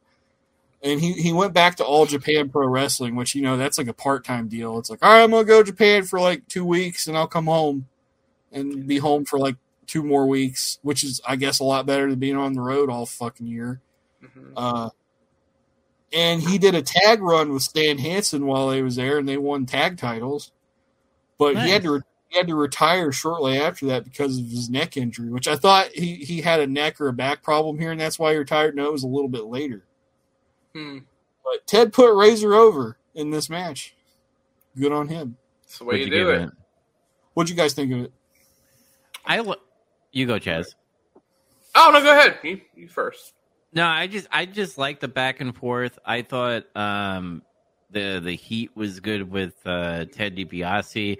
He was fucking dragging Razor's face along the ropes and shit, and then did the whole choking thing. Like at a moment, you're just like, "Oh man, Ted DiBiase is gonna win this," and then all of a sudden, Razor got his edge. Get it? And just like if you're watching the video on YouTube of this shot right here, this looks terrifying. Of like how Razor has fucking Ted DiBiase. Great shot, by the way, by the cameraman. I don't know if Kevin Dunn was at this time, was he? He was in the production team somewhere, but say what you will about WWF, WWE, they always have good shots. They get good camera shots, even though nowadays sometimes they do the zoom thing and the shaky cam. They still do good shots of people doing a move or getting ready to do something. Yeah, I thought this match was a perfect first match to kind of get the crowd going. And I'm going to be honest with you guys because we know what happens in this pay-per-view because obviously it's in the past and, we all know our history. Wait, you guys knew what happened? Yes. Shit. I went into this with fresh eyes. I had never watched it before. He was ready. He's on the Lex Express all the way. Yeah. I'm selling out like death, yeah, right? People are like, yeah, whatever. Full of shit. But I thought this was a decent start. I was like gonna be like, oh man, like they're putting this match in the pay-per-view, but it was good. I gave it a 6.2 out of 10. Nice. Good. Great opener. Again, I think you guys have really hit the good highlights. Just rest in peace, man. I could miss Razor. Razor was one of my favorites as a kid too. So I just watching this was good. It gave me a bunch of flashbacks to childhood memories. I gave it a 6 3/4 Chaz's. Very, very strong opener. I gave it a 6.3 out of 10. I also want to point out they went full circle here because Ted is the one that introduced Razor, and they were together at first when Razor first came in as a heel. He put him over on the way out. That's pretty awesome, especially since he comes in as the face like that. So it's that he reaches that story arc. You mentioned it too. I totally agree on this. The chin lock, the fall down count. The argument I'd have is that the UFC becoming mainstream effectively killed that spot because it makes it less realistic. Because what happens when someone's getting choked out in the UFC? They immediately call for the bell. There's no check for it. So I feel like that's where that spot faded out. But man, I think who gives a shit? Bring it back. I love it. I love it. It's a classic spot. It is, and it gets people going all the time. People want to think like all these old tricks don't get people going. That's not true because some people will pull an old trick out. Yeah, the old knuckle lock. When people do that shit, people get into it. Mm-hmm. People get into the constant reversal of like a regular hold, like a hammer lock or something. People, when you do the back and forth the right way, that really gets the crowd going, people get really into that. But then this happens. Todd Petting Zoo is out there with the Steiner women, their mom and their sister. Yeah, I called him Todd Petting Zoo. The best part is when Bobby Heenan was like, "Who's the mom and who's the sister?" I fucking died, dude. Oh my god! But he tells her mom's like, "You told them no Frankensteiners around any living room furniture, right?" She just goes like, "Right, whatever you say." Like she doesn't give a fuck about anything he's saying. She doesn't care at all. And then like their sister says a little bit more, and she tries to play into it a little bit more, but then they get interrupted by James E. Cornette. Thank God. Yeah, and by the way, look at this guy with the fucking Burger King head, just fucking looking at this great value Jamie Lee Curtis right here. Hey, don't talk about Steiner's mom like that. Oh, I thought that was the sister. I'm kidding. Oh my gosh. I don't remember what the fuck Cornette was saying, but it was something along the lines of like, pay attention to these guys. This is what peak male performance looks like. And Jimmy Del Rey's out there doing the gigolo dance, and it's amazing. There he is. And we go into Heavenly Bodies with Jim Cornette against the Steiner brothers for the WWF tag titles. What do you guys think of this one? It was quick. It was really, really fast. But a lot of stuff happening, especially in the beginning. Yeah, this match is loaded, and I think it's a kind of an interesting pick as a second match in a card because of how fast paced it is compared to how the opener was. Yeah, but it doesn't mean it's bad. It's good, but I enjoyed it. They did more of a Southern style tag match here, which is like not at all like what WWF does.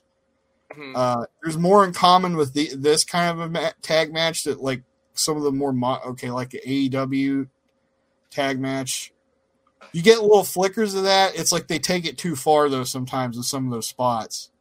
Well, you had Vince being like, "Ref, get a hold of this match," because literally the Heavenly Bodies were like fucking up the Steiners for a really long time, and they're just, they're doing this whole tag team, and that's why I made the joke. I said this referee that's in this match is Rick Knox of all the tag matches that happened tonight. He was just bewildered. He's not used to there being so much action just happening at once. I mean, I know Radio Shack and back in the day in the 90s were fucking crowded. So Oh, you know what? This is actually the guy I was thinking about. I mean, the first match, the guy was pretty bad, but this is actually the match I was thinking of. Like, this guy carries a shit-eating grin about 60% of this match. Like, you just catch him looking, and he's looking out in the crowd, and he's like, wowee, I made it in front of all these people. And meanwhile, you got the fucking Steiners beating the shit out of these fucking rednecks. He's not paying any fucking attention to it. Oh, but Jim Cornette could have gotten in that ring, pulled his pants down, and shit in the corner. And I legitimately don't know if that ref would have noticed. Yeah, look at his goofy face. Yeah, he's so happy to be there. It's like he's like, if Vince told me if I did a good job, I'd get a coloring book when we finish. Yuck. So he's goofy. I'll do it again. 1, 2, 3, ho We need referee goof. That's what we need. Oh man, that's pretty great. So, Marshments. I'll try to go over some of this action. I want to give props to Jimmy Del Rey. God damn it, that guy's impressive, and I just never got to see that much of him before. And he's so weird. He looks like such a sleazy, weirdly built motherfucker, but like he's good. It's so weird. He is an athlete, but he has the body of. You remember that kid in school that God, he was such an asshole, and like when he became a teenager, he had a wispy mustache and kind of greasy. But then like his dad would show up, and he was equally as greasy. That's Jimmy Del Rey, but Jimmy Del Rey's an athlete. Yeah, pretty much. He can fucking move, man. Dr. Tom just straight up looks like a wrestler. He just has that amazing hair. He has like a lion's mane of fucking hair. Yeah, he could have. Yeah, in another universe, he was a little taller, and he was a Von Erich. He was a chunky Von Erich. He would have been the best Von Erich wrestler. Yeah, he was alive. I mean, so that's actually the first thing. But just saying, hot take. Hot take. But like they jump the Steiners, and then they dump Scott, and they beat up Rick for a while, and they do a double flapjack, which caused that crowd to pop big because I don't think they're used to seeing tag moves like that. Mm-hmm. That was like I think Cornette said that's the first time anybody did a flapjack, which that was an old Midnight Express move. Mm-hmm. Yeah, this spot was great, by the way. Cornette's guys do Midnight Express moves. Whoa. Well, he wanted to have the Midnight Express, but he couldn't because Bobby Eaton was stuck in a contract. Yeah. Yeah, 1993 contract. Yeah, he was stuck with old Redacted. And I think Stan Lane was getting out of wrestling. I think he already got out of wrestling at this point. He was like, fuck, there he is. He's doing the jiggly. Yes, that shit's amazing. Every time he does that, it pops me. Motherfucker's got the Carl's Jr. star on his fucking knee. He does. That's what makes it. Look at how silly he looks. And he's like, look at this. This is Pete Bell performance. And like, could you imagine if they didn't have it out yet? He could have been the Thick Burger. It could have been Thick Burger Jimmy Del Rey. Yeah. You know who he looks like? He looks like that guy from Game of Thrones. Oh my God! Fuck! What was his name? I didn't watch Game of Thrones. I don't know. God, I'll get back to you guys later. Okay. Which asshole? Aren't they all assholes? I was gonna say I almost did a blonde moment. I was gonna be like the one with the beard, but he had beards. All right, we're playing Guess Who. You just eliminated 5 of the 80 people. It was the ginger guy. I forgot his name. There's so many. I'm assuming the one that was like in love with Daenerys, Mormont or whatever. Is that you talking about? We're talking about nerd shit. Talk about this wrestling. Yeah, let's move on. It's getting gay. This nerd shit's real gay. Let's talk about 2 men touching each other in a ring. Match. Anyway, they start doing here. Nobody invited you. Sorry, guys. And shit. And they did that spot where like I think Scott shot him off, and then like Tom went underneath him, and he looked down, and was like, "What the fuck?" And then Del Rey came from behind him and bulldog, and was like, "That was cool. I've never seen that before. That's such like a simple thing you can do." And I think this is the first time we actually seen like the Steiner brothers get like shut down for a while because most of their matches, they were Money Inc. Like they did cut the ring in half, where it slowed it down, but like they fucked up Scott Steiner most of this match. Well, this is the first time they've had a actual match of any kind of length, really. Mm-hmm. Everything I've done has been squash matches. Yeah, they did fight Money Inc. like you're talking about, but it wasn't even like this match. Yeah, they kind of beat Money Inc.'s ass, really. And I think Cornette was saying like this was they fucking loved having this match because they were finally able to have like a tag match again. And they had that relationship of working together before in WCW when it was the Midnight Express and them, and they were having matches, and they loved working with the Midnight Express because they were easy to work with. And they helped to get them over. So this was like a really similar kind of a team for them, and they got real comfortable working with them. I like that part where Cornette was pissed off out there, and he was jumping up and down, yelling. And it's like his suit was like, he was pulling his suit jacket off, just freaking the fuck out when they were getting their asses kicked. But, man, they just do so much stuff. There's a spot out there where I think the cameraman was zooming in on Cornette, and he was like yelling at him. He's like, "Get out of here before you give me an aneurysm." And Vince is like, "I hope he has one."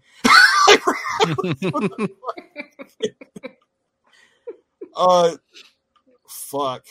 What else they do here? Oh yeah, Del Rey does that fucking sweet ass float over DDT again, which is awesome. He does that super kick, and then I think Cornette gets a good racket shot because he's hanging off the ropes at that point. Like Scott's trying to get up and he can't. Like Scott gets his ass kicked most of the match. Yeah, when he hits him with the racket, you go, "Oh my god!" I think Bobby Heenan's like, "Did you hear that? Did you hear that? Wow!" Yeah, I really like the other spot. I think it's a little later on where Cornette's gonna try to hit.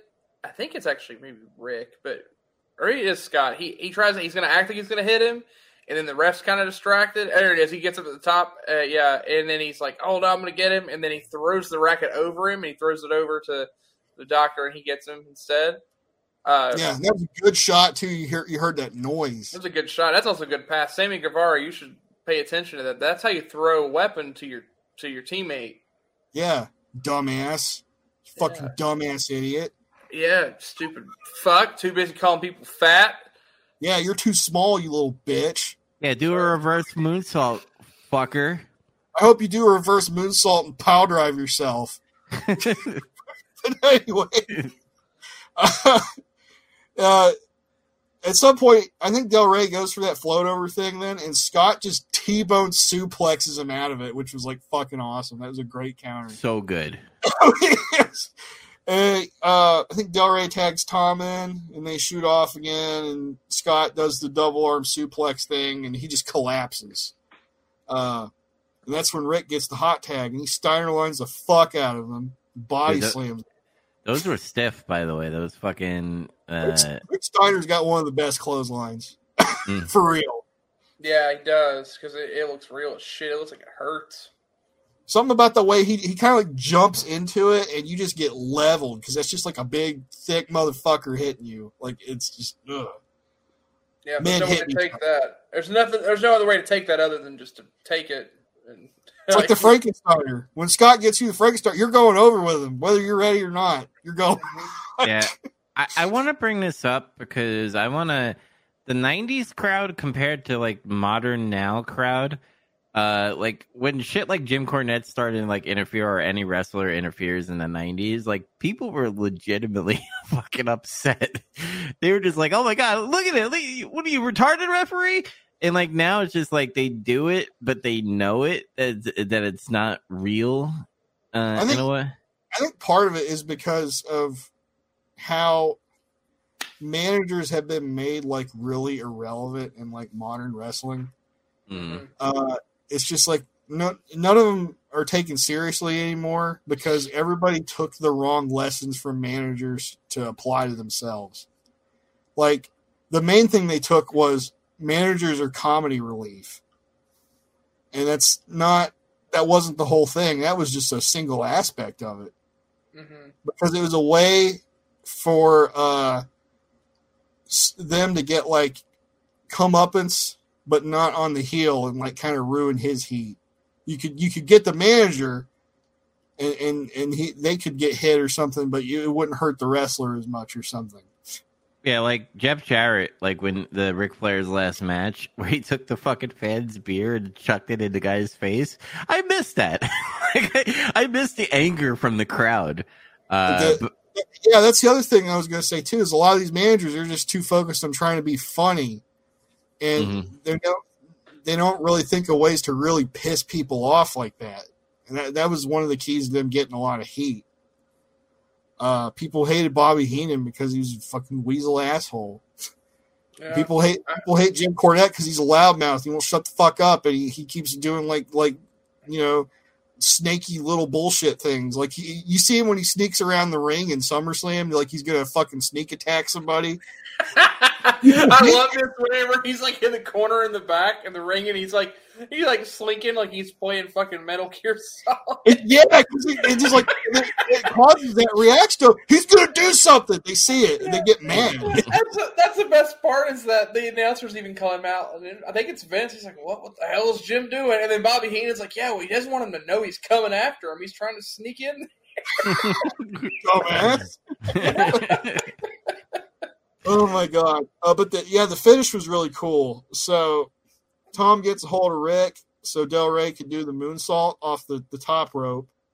But then Rick gets out of the way, so he wipes Tom out with the moonsault. Rick gets up and he tags Scott, and then he shoots Del Rey off, and he just gets hit with the Frankensteiner. And Tom's just dead because he got moonsaulted. He can't get up, break count, so they win. Burger King guy approves.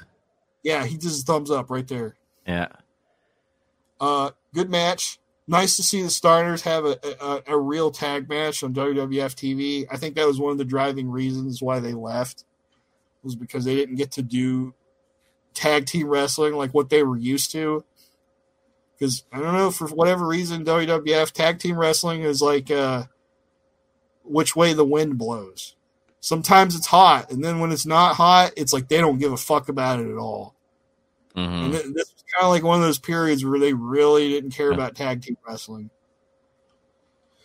The Heavenly Bodies were sorely needed at that time. They needed like a good heel team because fucking Money Inc. was not cutting it.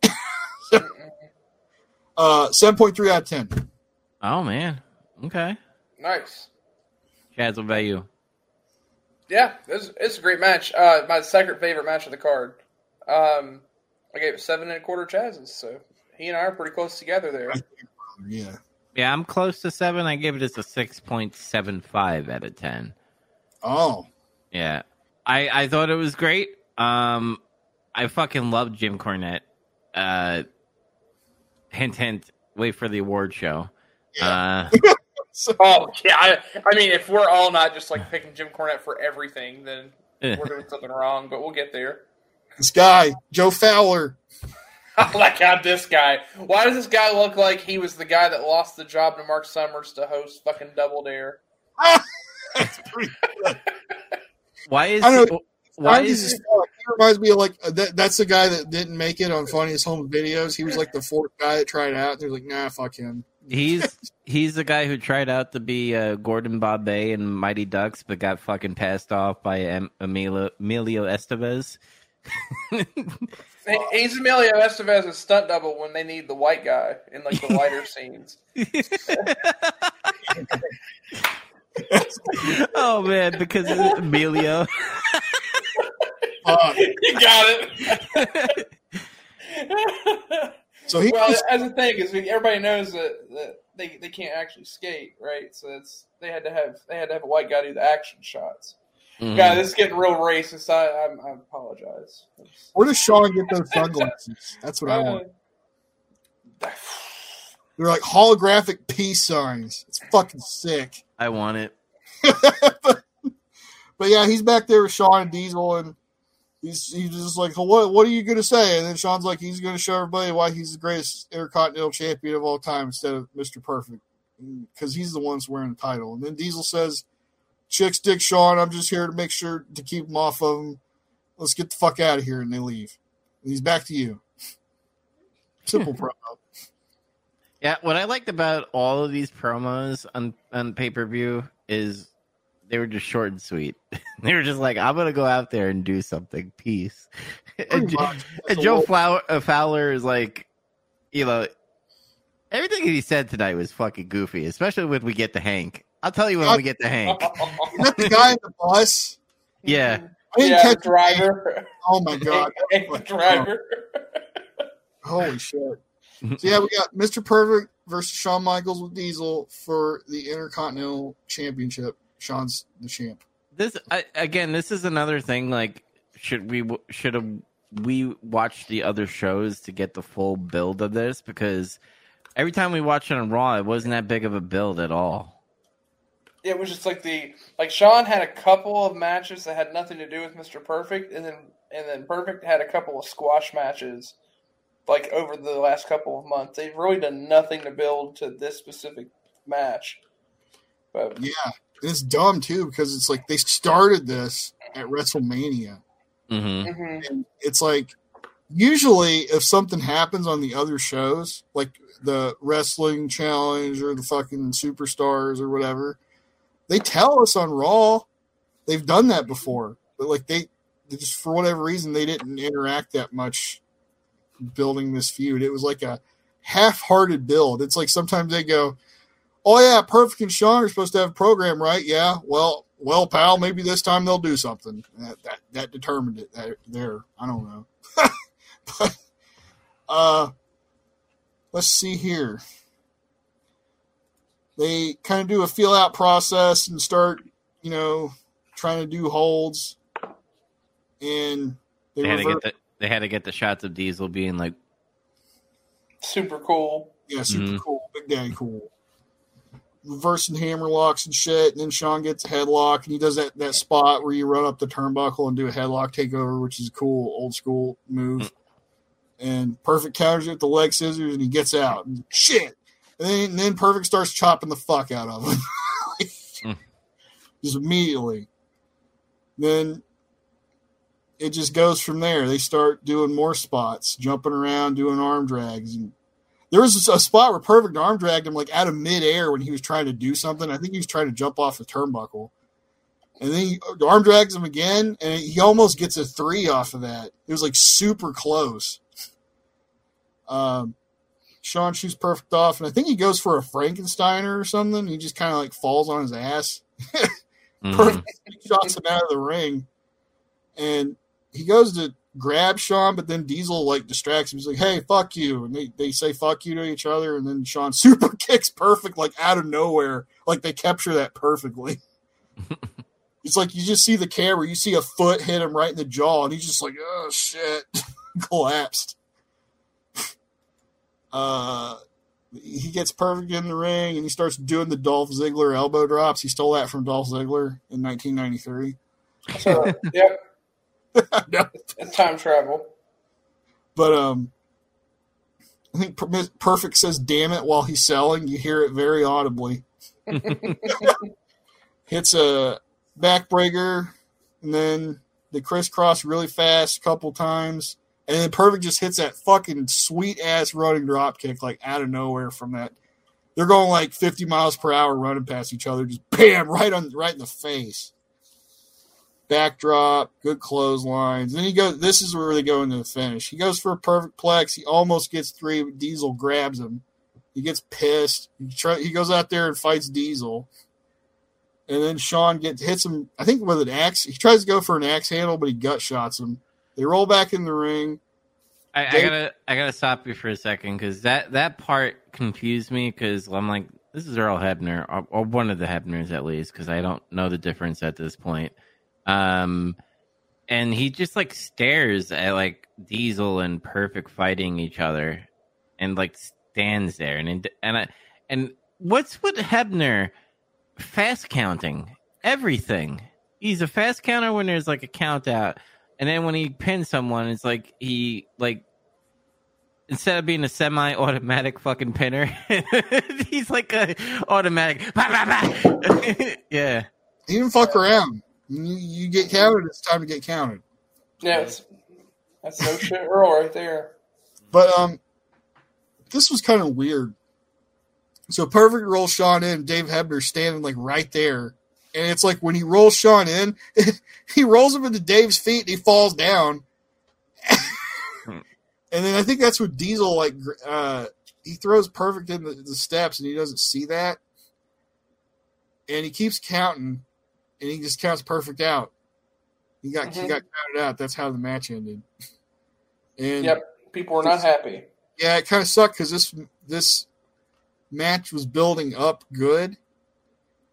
And then the ending just kind of sucked. Yeah, I think my problem with this match is, the match was fine, but like the build on it, because remember when it happened in WrestleMania, like Perfect was pissed. That's why we got that Raw where he like threw Shawn Michaels on top of a windshield, a car. That's fucking awesome. And you were just like, fuck, man, I can't wait until the payoff of this. And then it's been silent forever, at least on Raw, at least. There was just nothing going on. He fought Marty Jannetty and Perfect came out to fuck with him and it caused him to lose and shit like that. Yeah, and it was like very subtle. And like in this match, I didn't even feel like there was beef. It just felt like they were having a wrestling match and Shawn was just being heel. Yeah, kind of. That's something else that's, goes on in this pay-per-view is some of these matches just feel kind of like Raw matches a little bit. Mm-hmm. They're just there. It's filler. This was one of them. Yeah, which is very unfortunate because I don't know. The way I looked at this match was up to a certain point, the match itself was really good, and then this finish was really flat.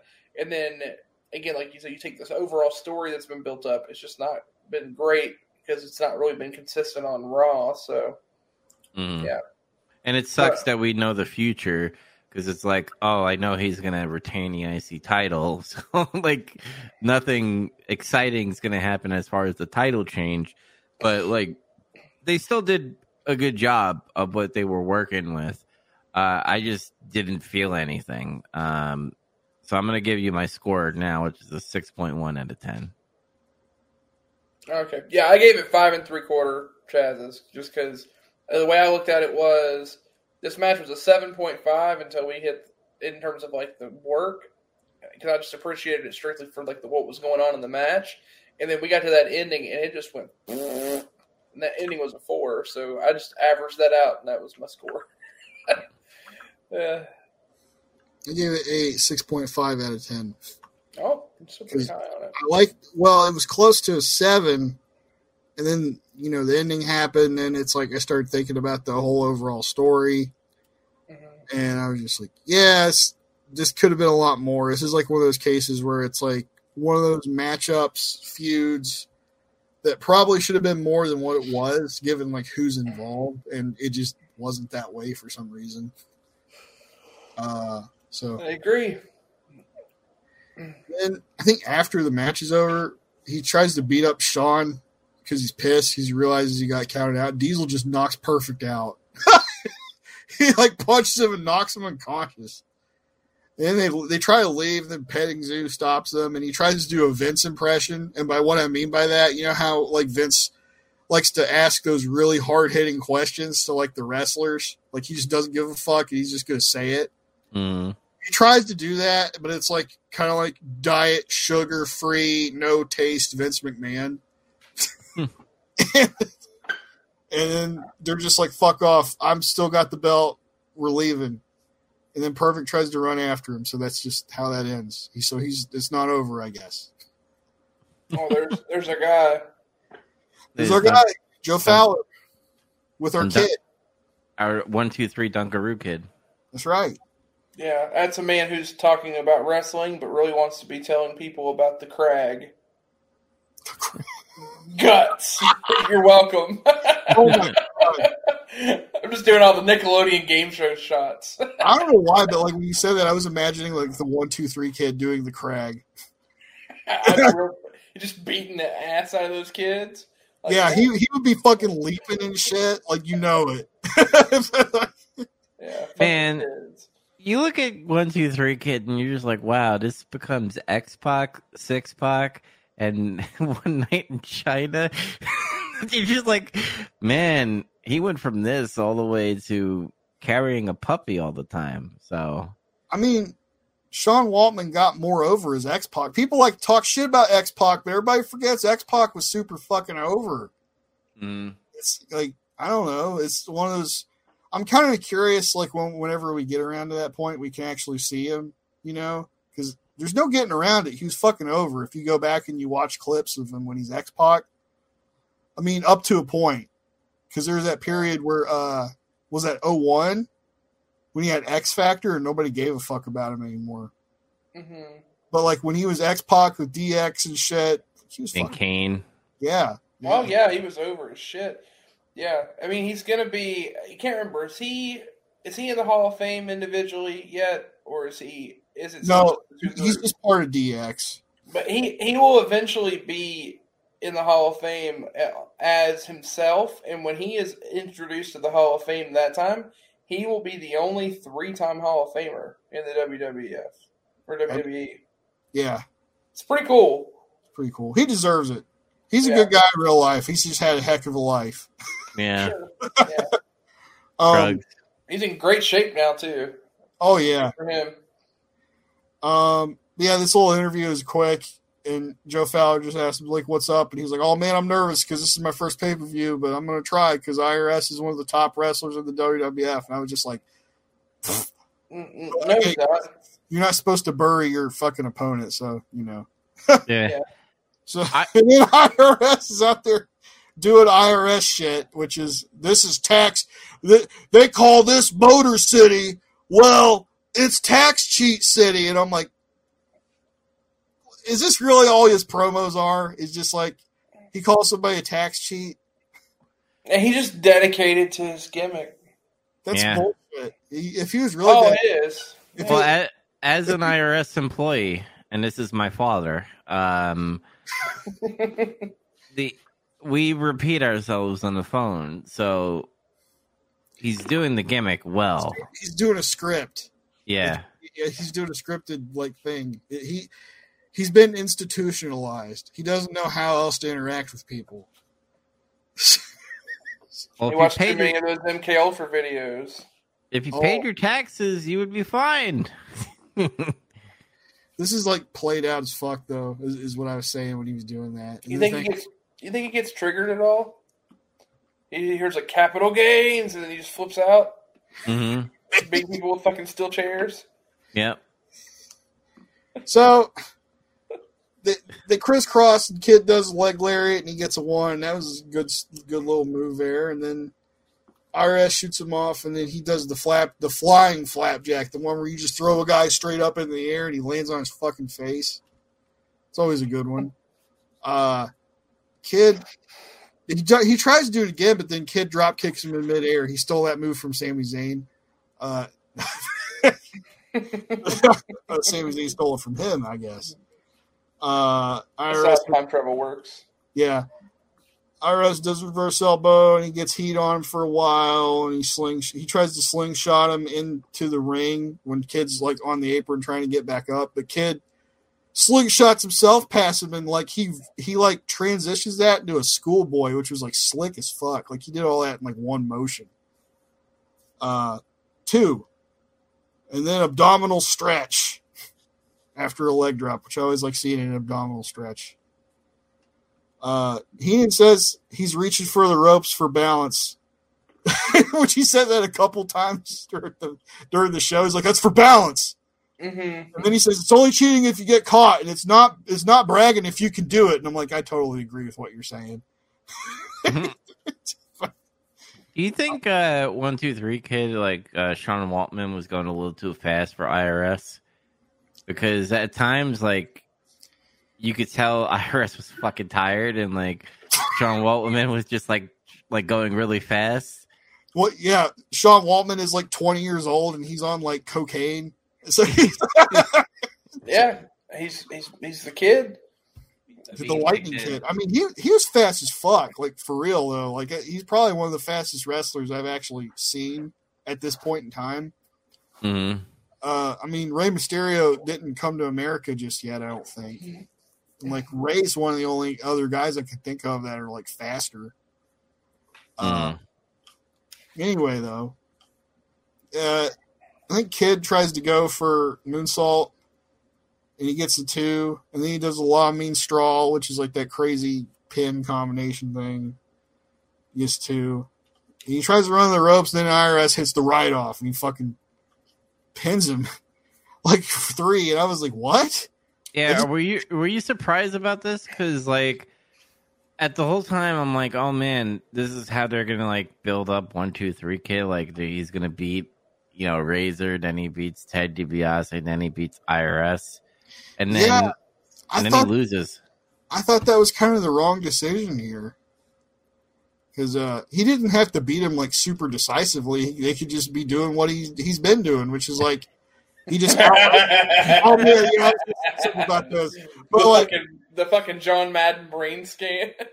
That was fucking amazing. But like he just gets him in a pinning combination or like something unexpected, and they can't kick out because they're tired and old. Mm-hmm. Bobby Heenan brings up the brain scan thing, and he's like, "What? Look at this!" And it shows him when he's going to hit the right off, and he writes 1040 on the screen. Yeah. I don't know if that was a dad joke or not, but like it was like it was a very, very cutting one.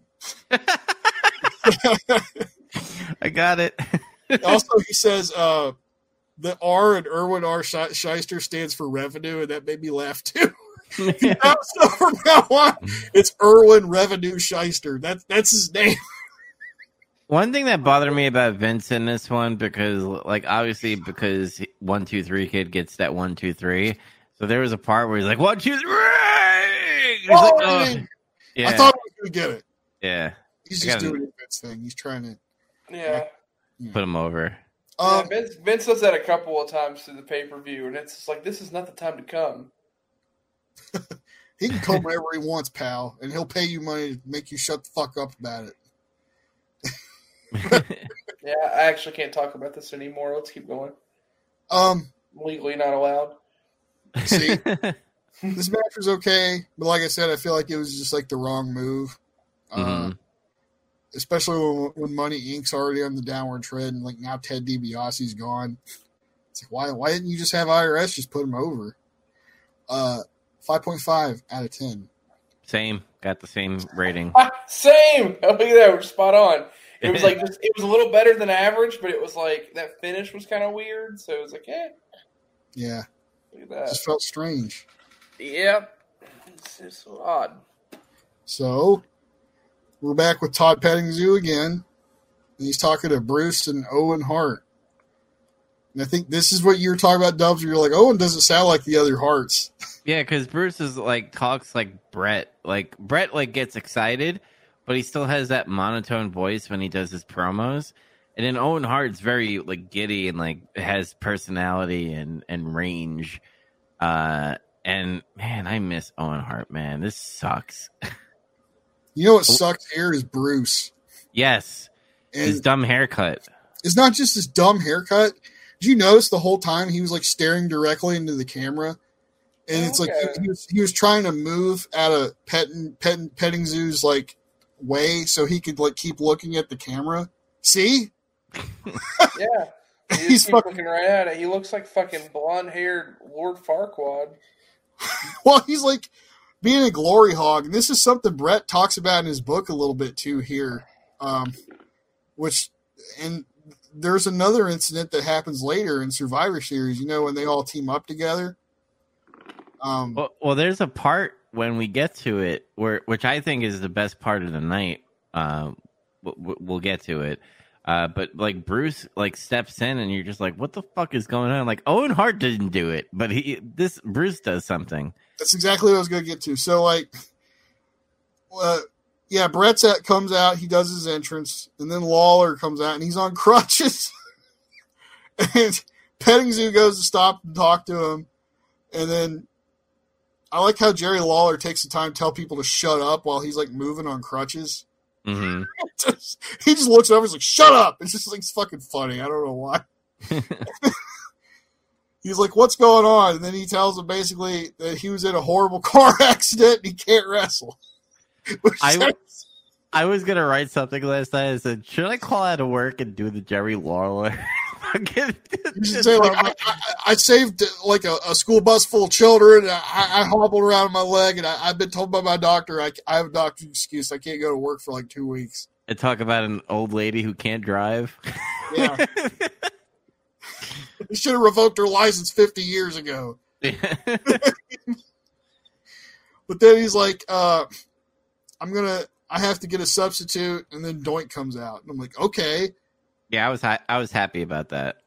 Doink has like a cigar in his mouth, and he's got like 2 buckets. And he goes to like some kids or like some family, and he throws the one bucket over him, and it's just confetti. So he sets you up. So he goes, and you think, oh, is the other bucket confetti? Nope, it was water. And he threw it all on Bruce. And this Bruce got fucking pissed about this because he didn't know it was going to happen.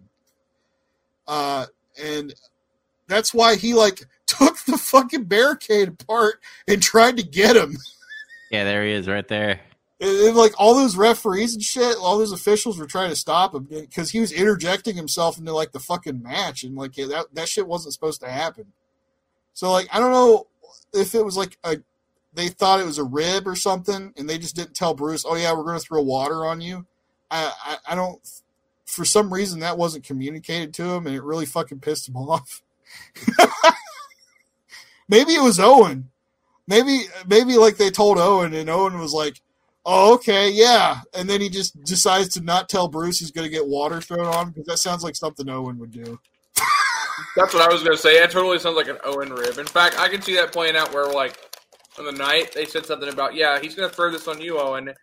And Owen talks him into it. He's like, no, throw confetti on Bruce. In fact, you know what? Take the confetti out. Put water in there. He'll love that. Yeah, he'll love it. It'll be great. He didn't love it. He really wanted to fight Doink. But, like, this pissed Brett off because it's like he was interjecting himself into the match and shit. And he does something like this again later, like at Survivor Series. And we'll get to that when we get there. But anyway, he's always mugging for the camera and trying to, like, get more than what his fill should be. But, yeah, Brett clotheslines Doink out of the ring immediately. And he starts clotheslining him and shit. And he's just beating the fuck out of Doink. And then he tries to go after King, but then Doink attacks him from behind. He throws him into the stairs. And then Doink starts hitting axe handles.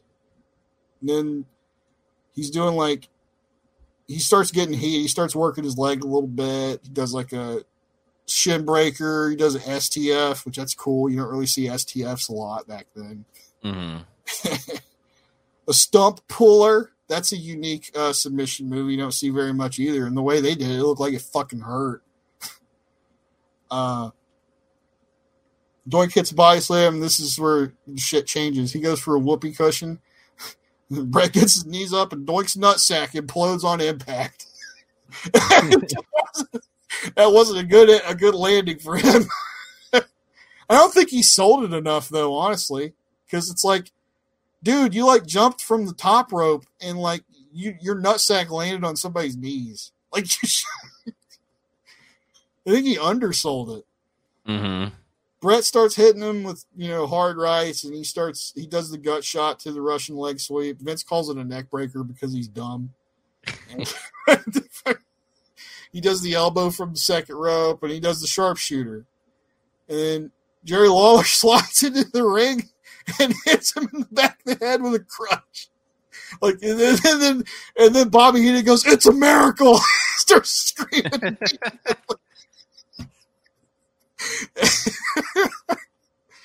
Oh my god, I lost it at that point. And he's just beating the shit out of Brett with that crutch, and then the match just ends in a DQ. I guess they don't ring the bell. It's just like the match ends. Sorry to interrupt. My friend Soden's here. He said, shout out Soda Bowl. If anybody's into Madden or any sports games or even Battlefield, check out sodenball.com. Great dude here. Soden Bowl, you spelled here wrong. You spelled it like right here, right now. It used to be Hear. I'm sorry. I'm in criticism mode. So anyway. God damn it, Zach! Fuck you. I'm like reading this sentence and I'm like, what? Then I see what you're talking about. Yep. If you're gonna post on here, you got to get your grammar right. Grammar 9. Where's Andy? Where's Andy with our doc talk? He usually says doc talk in the middle of the. Well, I thought Chaz was going to say something about nuts imploding, but like he was too busy laughing, so he didn't get to do his doc talk about that. So, oh, you muted yourself. You're muted. Shit, I did the boomer thing. Am I back on? You're on. You're on. Okay. Yeah, I'm too busy. I'm too busy eating, but I didn't want to talk about the perineum. Okay. It was a pretty funny spot, though. It was. I still think he undersold it for what really happened. Oh, yeah. That probably hurt like shit. The best I've ever seen of somebody selling themselves landing on their nutsack onto somebody's knee from a top rope move was Diamond Dallas Page. He had a match with Eddie Guerrero, and he was going to jump off the top rope like you do an axe handle. And this is brilliant. Eddie's counter was to just kneel down. So, like, what happened was when he kneeled down, he didn't hit him in the head, and he landed on his nuts on his knee. And DDP literally went, "Oh!" And he threw his hands up in the air and just collapsed. It's like a mega atomic drop. And then Scott Hall one-upped him, because of course he did. Scott Hall went out there and tried to do something off of a top rope, too. And Eddie did the same thing. He just knelt down, but when Scott Hall hit him and he landed on his nutsack, he jumped up in the air and held onto his nuts and just fell over. All right. It was like the stunner cell, except it was a nut shot. Also, want to get another shout out here because Zach, read it for me since you're the grammar Nazi. Let's do one more. Shout out to this girl, Farah, watching you guys with me. There you go. Shout outs all here on Getting Some Color. That's right. Get some color. That's right. You should go back and watch that Moxley Effie match and then reenact it with him. Whoa. Wait, what's this one? Hold on. Before. Keep on going, Zach. I don't want to press. I have like spicy shit on my fucking soundboard here. I just want to make sure I'm doing it right. Okay.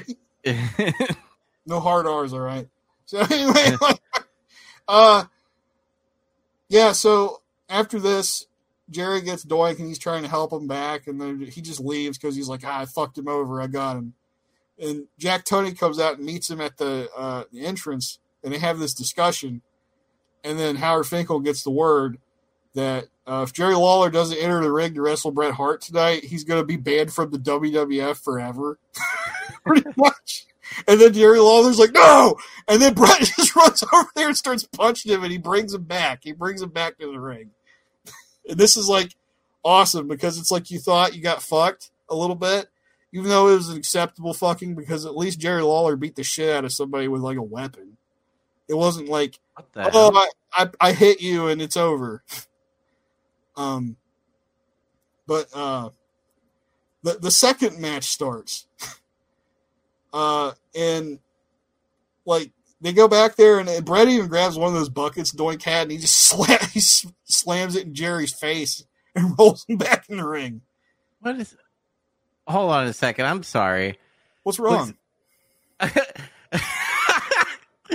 Hold on. Soda Ball just subbed to gifted subs, by the way. Holy shit. Thank you on Twitch. He did a tier 1 to Jason Blue 1018, to Andy, to my friend Simmons, and god damn it, I can't do this thing here. What? It's still going. I'm sorry. You guys don't hear this, but it's like going off on the chat right now. Okay. So thank you for the subs. Yeah, thanks, brother. But where was I? Oh yeah. So they start fighting, and then Bret grabs what's left of the other crutch, and he starts beating the shit out of Jerry with it. And it's funny because like now this match has started. He's hitting him with a weapon, and the referee's not disqualifying him. He hit him with the bucket too. You could argue, the match didn't start yet because he didn't roll him in the ring and he didn't ring the bell, but still. this point, they're blatantly hitting each other with a weapon. Jerry even chokes him with it, which is like, it was brutal looking, like when he was choking him with the crutch. He's just being vicious. When he takes over, he starts choking him and hitting him with that weapon. He hits him in the throat. And it's really not like a match. It's more like a brawl at this point. And from there, I think Lawler splits the difference with Brett. He like grabs his legs and nut shots him on the post. Mm-hmm. And then he's kind of got him on the ropes for a bit. And then out of nowhere, Brett mule kicks Jerry Lawler in the fucking nuts. You know, the kick you from behind thing that Flair does or something. That's very uncharacteristic to see Bret Hart do that. He was also biting him and shit too, though. Well, you got to keep in mind, this is all building up from that Raw where he like disrespected his parents and shit. Oh, so yeah. Kind of makes sense. It's a total Flair kick, and it's actually a nod back to it's one of my favorite spots. It's subtle, but it's actually a nod back to one of their earlier matches while Flair was briefly still there. Flair actually does this to him. I don't know if it's the match where Bret wins the title from him or if it's just a different match that they have, but Flair definitely hits him with this identical mule kick. Yeah.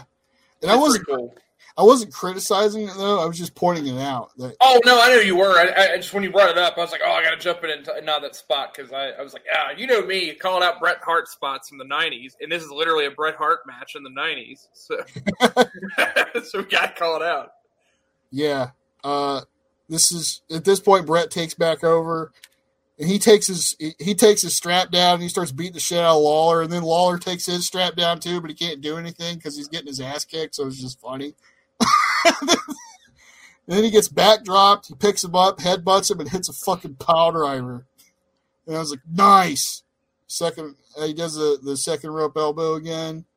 He plays to the crowd after that, Bret does. He's like, thumbs up, thumbs down. He puts him in the sharpshooter, and then he just taps out. But he doesn't let go. The bell rings and he holds it, and then a bunch of referees come out and there's like, let go, and they try to get him to let go and they can't pry him off. And he holds on to that fucking sharpshooter for like 5 minutes. Best part of the match, by the way, because you have Bobby Heenan that's fucking going nuts. Yeah, he's like, why won't he let go? Why don't these referees do anything? He's already... The WWF officials are doing nothing. They had their hands in their pocket. And then finally, like, Owen and Bruce come up there and they talk to Bret, and then he lets go after like a few more seconds. But then they announce like the decision was reversed because of what Bret did, and Jerry Lawler wins the match, and he's the undisputed king of the World Wrestling Federation. And I thought that was great. It's like he fucked himself over because he was so mad. And he still gets heat after he's gotten his ass kicked and he's nearly crippled. He's still getting heat. Like, they're trying to get him. Like, Bret goes over, he starts punching him, and they roll him out on a stretcher. And then this part. It's the fucking Bruce is like, you get him. Get him! And then, like, Owen tries to get him a little bit. And then that guy, one of the officials or whatever, he just grabs his stretcher and runs. Dude, that was funny. That was the most funniest fucking shit I saw in my life. Where just Jerry Lawler is on a fucking stretcher and they're running away from the Hart family. There's like people throwing garbage and shit at him, and he puts his finger up while he's getting wheeled out. Like, I still won. Fuck you all. It was perfect. So I have a little story to share about this match. So my Peacock fucked up during this, and I don't know what happened, but there was like a blip toward the end of the match, and it like went out, and I kept trying to get it to play, and it would not play the very end of this match in the post segment. So I wanted to watch it because I remember like the infamous thing about the stretcher shit and him holding the sharpshooter. So I went online to like find it and try to like YouTube it or find like some video or something, and I ended up finding a video. And it was linked to the same thing, and the guy has the whole match like laid out, and in the little timestamp that he has to get to this part, it says "Canadian hero cripples a pedophile." It's the funniest fucking title to have. I was like, you fucking murdered Jerry Lawler twice. Oh man, I know it was just fucking funny. Like every name he had like a different name for each like little timestamp in the match, and he just had like ridiculous like things. Like the one about Doink the Clown was fucked up too, but no, I thought that was pretty funny to see. But damn, this match is so good. This is my favorite match on the card. Yeah, same here. I graded it separately with the Doink and Lawler match, by the way. That's what I was going to ask you or establish. I didn't. I didn't separate them. I kept it together because they didn't technically end it. Although when you look it up, it says that they ended the match. It was 2 separate matches, and they ended the Bret Hart Doink match as a no contest. There was no winner or whatever. But really, no one did anything. Chaos happened, and then Jack Tunney was like, "You get back down here, Jerry." Or Finkel's like, "You have to come back or you're banned forever." So I counted it as all as one big thing, and yeah, fucking loved it. It was great. It was a roller coaster. Yeah, I wrote, this was fucking fun. And the King is so great at getting heat and selling. You want another guy you want to watch for, like, as a heel, this is how you should sell, is Jerry Lawler. Mm-hmm. Absolutely. And his psychology, too. He's great at, like, doing all these little things to get people pissed at him and stuff. Yeah. Jerry Lawler should have beat The Miz for the WWE title. Oh, man, yeah. People wanted it. Yeah. That guy's a master. He set up a thing where people pop if he just takes his strap down. Like, that's a thing. Mm-hmm. But Bret, of course, was great as always, and this was cool because it was a way to show Bret could get vicious and angry, which was something I think he was lacking previously. Even when he was a heel before in like the Hart Foundation, he never really got like that. He wasn't fucking biting people and kicking them in the nards and like beating the shit out of somebody with a weapon. Like, Yeah. Unlike Beth Phoenix, he had no edge. Making jokes. Shout out to Phoenix, by the way. Yeah. But I give it 7.9 out of 10. Nice. I'm right there with you. And then 7 3/4 Chaz's. That's where I'm at. Okay, I think if I added up all these together, it'd be like a 7 point something. But I put Doink and Bret at 6 out of 10. And then I put Jerry Lawler and Bret at 7.2 out of 10. Yeah. So it's in the same range. We're there. This is where the pay-per-view goes downhill. This is where the bean kicks out. Oh man, the bean was used. The bean is gone. We have no more beans, and we're going to withdraw the rest of the pay-per-view. Well, the tag match they have is okay. Yeah, the Bam Bam match. It's all right. Yeah. It's fun. Can I say you're out of withdrawal, but you're not actually out of withdrawal? Can I say this real quick? I actually like Ludwig Borga's fucking promo about America and welfare. I was going to tell you to talk about his promo because I don't know why. I think it's really funny when you talk about really shitty promos. Something about the way you do it. Well, he immediately started with, "I really like this," and then you're like, "Talk about it." I thought it was terrible.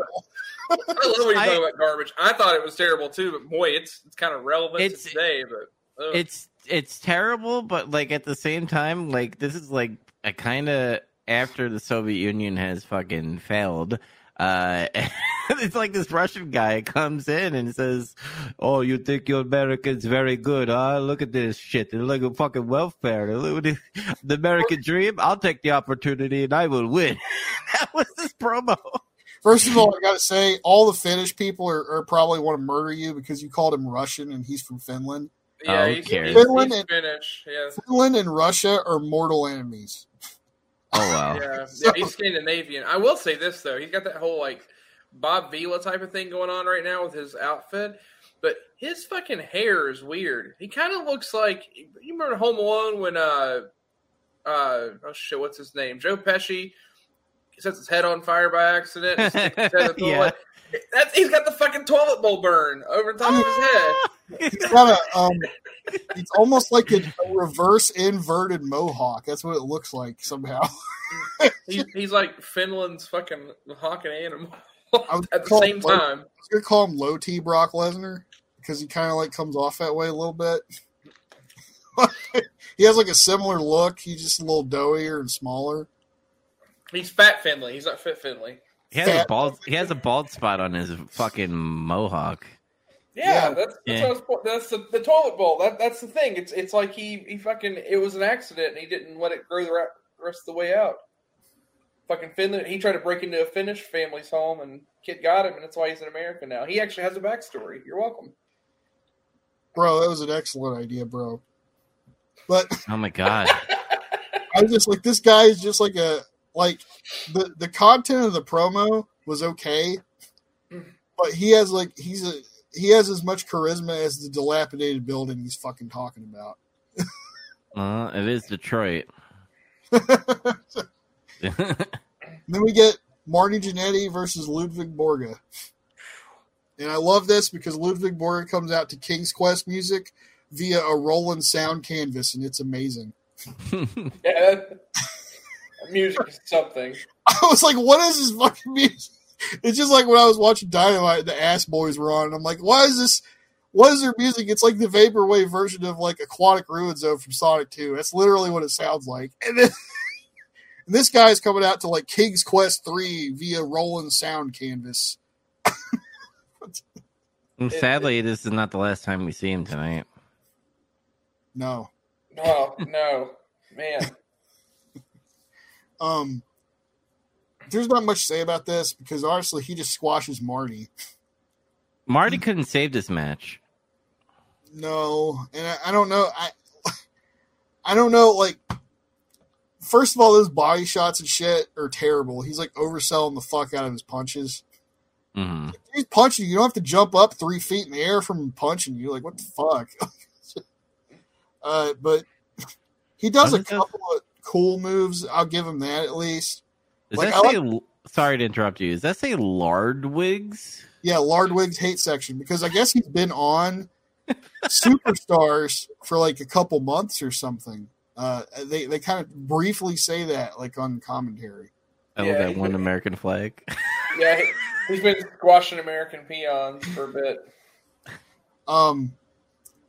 But yeah, he has a couple of neat moves. Like he did a thing where he did like the falling flapjack, but he punches the guy in the stomach when he's coming down. Mm-hmm. And he did like a good two-handed choke slam thing and stuff. It's just, I don't know. It should have been on Raw.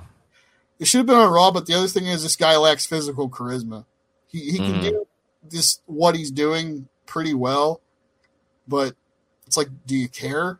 His identity is all like, he's acting like a Russian, but you guys told me he was Finland. That's why I said he sounds Russian and he looks Russian because back then in the 90s, all the Russian bad guys had those stupid fucking mohawks. So yeah. No, he totally does. He totally gives off a vibe like he's like Soviet Union or some dumb shit, like some of the shit he says. Mm. And it's strictly because Vince is like, well, if you're not from America and you're foreign, then you're probably a terrorist. I mean, that's basically what we're dealing with. At that point, it's all Cold War bullshit, or post Cold War. So Vince is making every person that comes out of there that looks remotely like they're from anywhere other than the U.S. He's like, yep, you're Russian today. Pal, you can't be neutral. That's right. I don't even know what a Scandinavia is. Huh. Borga gets Marty up for a torture rack and he taps out. Marty has fallen far. I'm going to give you my score, 4.25 out of 10. Why'd you score it? He got squashed. Yeah, I didn't score it. It was squash. I thought you would have obviously been able to tell that was a squash. It went a little too long for a squash for me.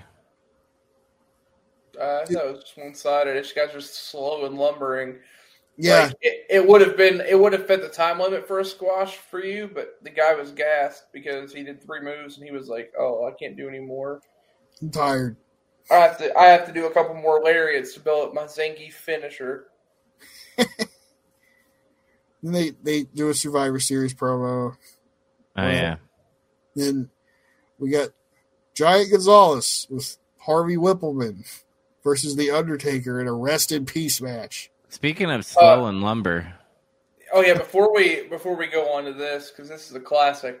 Man, you guys wish they would bring back the Survivor Series pay-per-view the day before Thanksgiving? Wouldn't that be a fucking banger? Yeah, it would.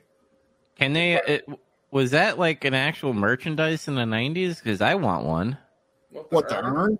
Yeah, the urn. Yeah, I mean, guess so. you can buy an urn at pretty much any funeral home. I have one upstairs sitting up there. My mom's inside of it. If you'd like to see what it looks like. No, I want the Undertaker's fucking urn. I have urn here too, but it's not powerful like the Undertaker. You'll probably eBay it. Some fucks try to sell it for like $100 because it's this vintage WWF Undertaker urn. Listen, if you're telling me I could sell it as the Undertaker's urn and make money off of it, my mom would understand if we had to split her parts up. Oh my god! Across the country. I'm just saying. You just put her in a vase or some shit. You don't have to get rid of her. I guess that's true. What the fuck?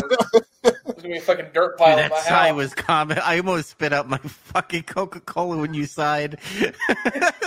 Oh man, I gotta keep her in a vase? No, I can't do that. I got one of those. I got a weird Mardi Gras party cup over here. I think I can keep if I keep enough of her soul stays intact. So I can do that and sell the urn. Yeah, I might do that. I bet I could get enough to buy. Man, I could probably buy. I could pre-order Fight Forever with that money. What you should do is get into reloading bullets. You reloading ammunition. Put some of her ashes in the rounds, and then you can shoot people with them. Oh, then yeah, whoever I shoot, if they don't die, they're going to be haunted by her. Yeah, see, there you go. She was annoying too. She loved wrestling. She did. She'd give him shit. She used to yell at TV when we'd watch wrestling. I remember. It's great. It's awesome. Did she hate Gonzalez? Did she hate the Giant Gonzalez? I can't remember if I don't think she watched. I don't think she had any of that. But she was all about some Stone Cold. So they finally explained to us what a Rest in Peace match is. It's basically just no DQ match. Mm-hmm. Yeah. And I'm like, well, why didn't you just rest in peace, I guess, because Undertaker, whatever. I noticed Gonzalez is limping very obviously, and his gait is a bit fucked up now. He used to move around better. Taker got a massive reaction when he came out.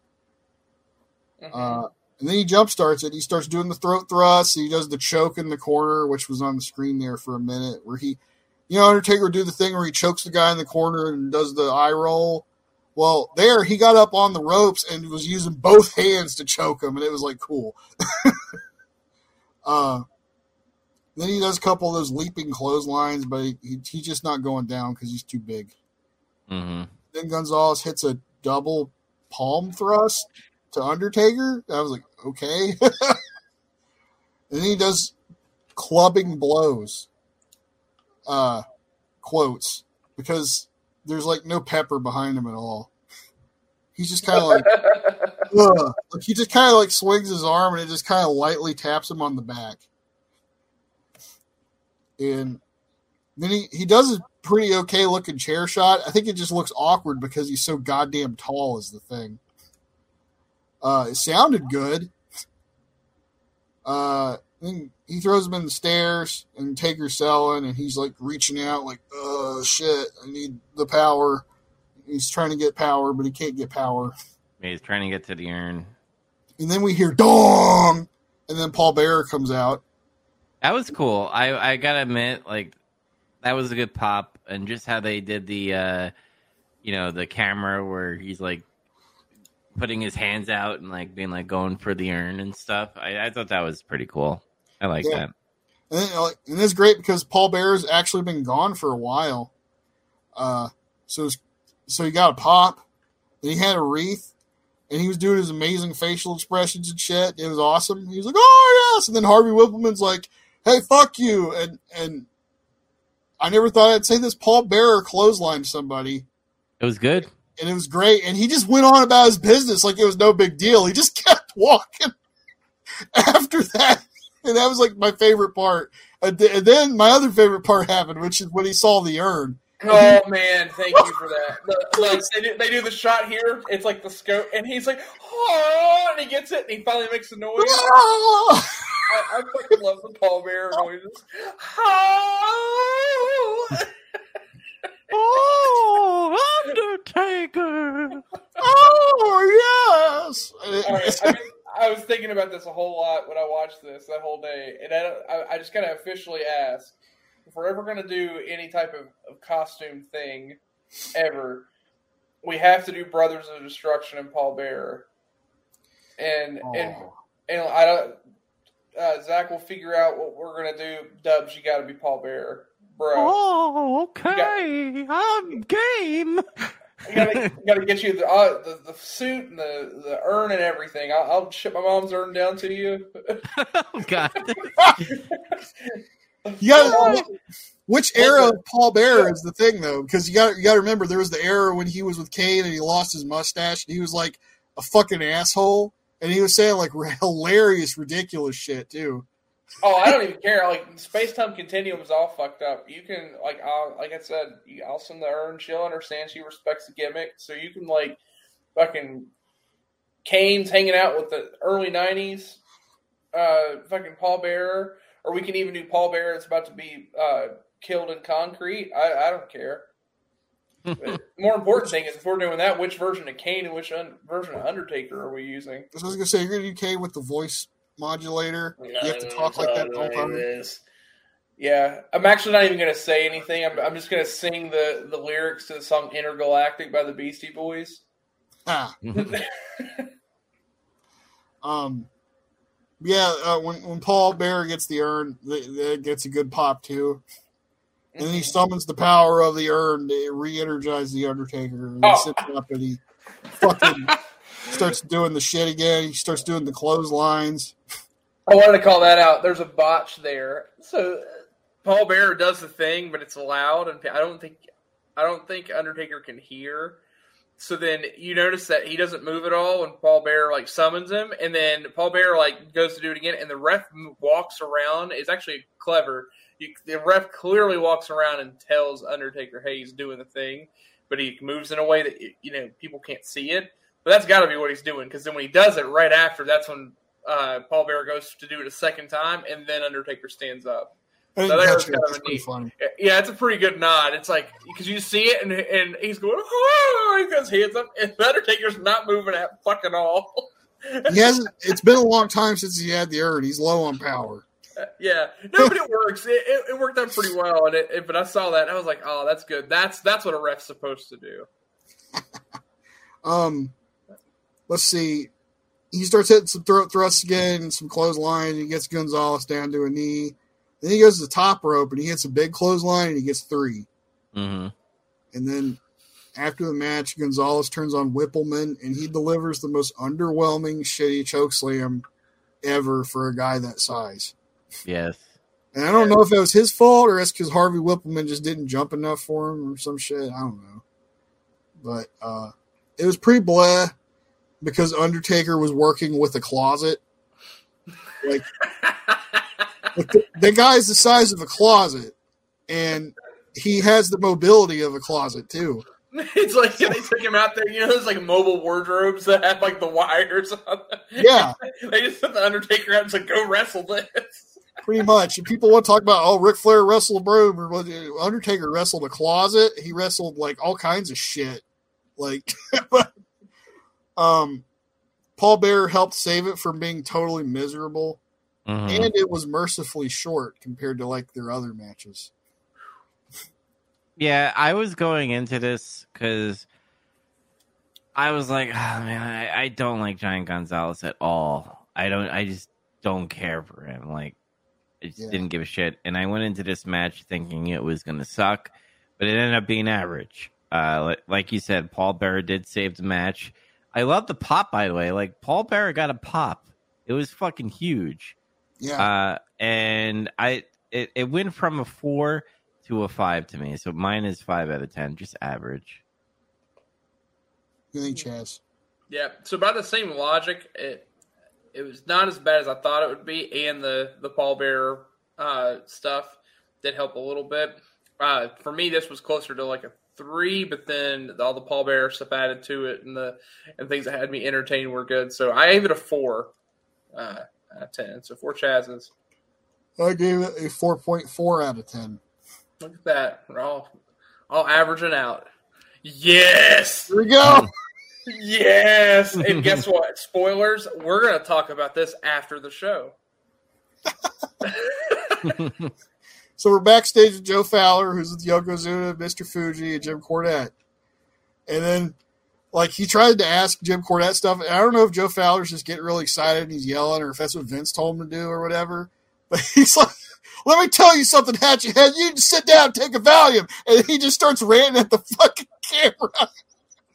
Like, from there, I laughed. I lost it.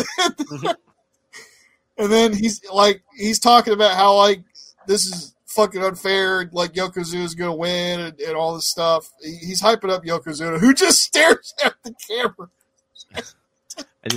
Look at that. Oh, that was perfect. Hold on a second. That was great. Zoom. Still going. There we go. You zoom out and he's like yelling directly at the camera again. Your blips don't even do it justice. You're skipping 15 seconds at a time. That guy hangs on to Yokozuna's fucking poker face there for so goddamn long. Then yeah, I was telling Dubs before the show started too that the best part of that is that camera work. He goes in, but the camera guy is like, you can see the narrative. The camera guy goes in. Cornette's supposed to stop talking. Cornette doesn't stop talking, and the guy has shot in for the bonsai shot too early, so it's like premature ejaculation. He's like, oh shit. He backs up real quick, and then he realizes, oh no, he's going back in, and he has to get in real quick, and that's when he does the bonsai. That's my fucking favorite thing. He sits on his face for so fucking long, and then realizes, oh shit. Cornette, he won't stop talking, and then he backs out, and the moment he does, he realizes he has to go back in, and he's like, ah, shit. Man. Also, his promo was a little clairvoyant, wasn't it? He kind of saw the future. He did. Yeah. He didn't know it, but his brain did. Yeah. Then we got Smoking Guns and Tatanka, Dub's other favorite wrestler, versus Bam Bam Bigelow and the Head Shriekers with Afa and Luna Vachon. Bobby Heenan being like, what is that on his face? And then Vince is like, that's his face. Then Bobby Heenan say he was changing oil again or something. That's how he got all that on his face. Everybody was in the ring, and then all the heels level the baby faces with clotheslines, and I thought that was kind of strange, but okay. It's like, all right, I guess. Bam Bam's beating up Tatanka and does some shoulder, and then Tatanka hits some shoulder blocks. He drop kicks Bam Bam, and then I didn't like this. They did a double crossbody spot, and then they both sold it, and I'm like, no.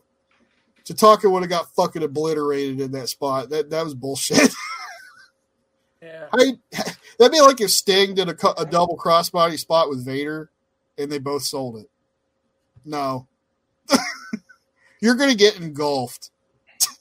Yeah, that's how it goes. Then, like, basically, a lot of stuff happens, and I stopped taking notes because it's like a 6-man tag. And Rick Knox was in the ring. Yeah, there's a little Rick Knox Jr. going. Senior. Or senior, rather. Time travel rules. I liked when Tatanka was doing his war dance, and then Bam Bam kept hitting him, and he was like, no selling his shit. Oh, dude, I love that kick. That kick was fucking cool. And then he was like, okay. So he just does an enziguri and knocks his ass out. That was great. I popped for that because that was like, awesome. Match breaks down. Heels beat up Tatanka. They all go for a triple diving headbutt, but everybody misses. And then Tatanka rolls up Samu and gets a 3. What about the spot where like Fatu was just fucking kicking people's chins in? That was fucking cool. That super kick he did was sick as shit. That's probably the best super kick. One of the best ones I've seen. The first one where I think he caught Billy with it. Mm-hmm. He caught Daddy ass with that super kick. It was just like over. Took his fucking head off. Yeah. Scissor me. Scissor me, Daddy. Yes. Oh yeah, I get it.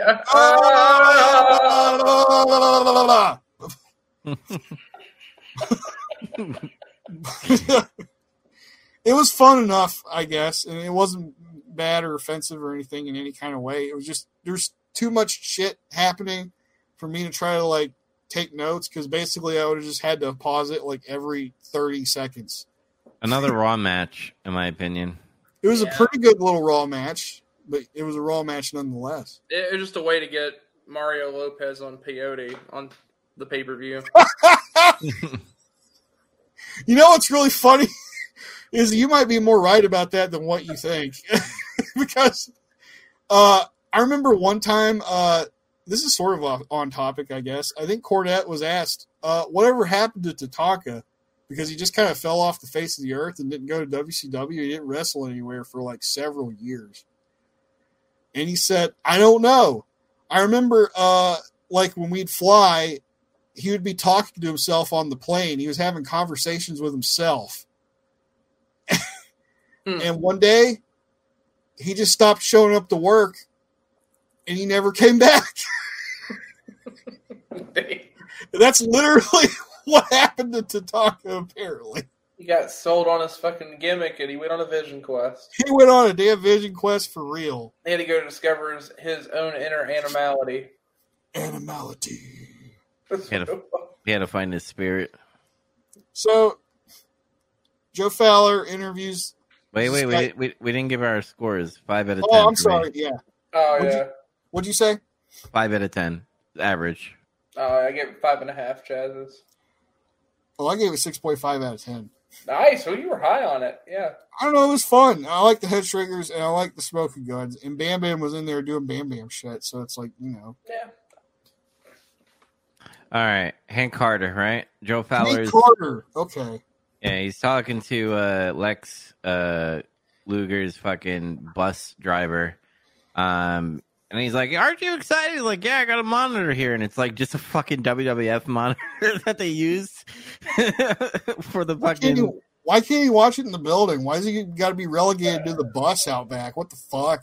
I know, Vince, your shitty tactics. You didn't think this one through.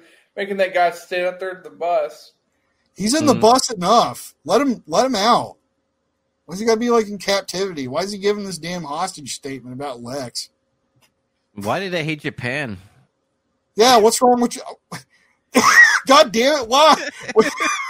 Seriously though, you know, canonically, I think this might be the Fiend's real father, and that's why he had those signs that said "Let me in." It's because he wasn't allowed back on the bus. Oh shit! Deep lore. Run. Deep lore. Yep. All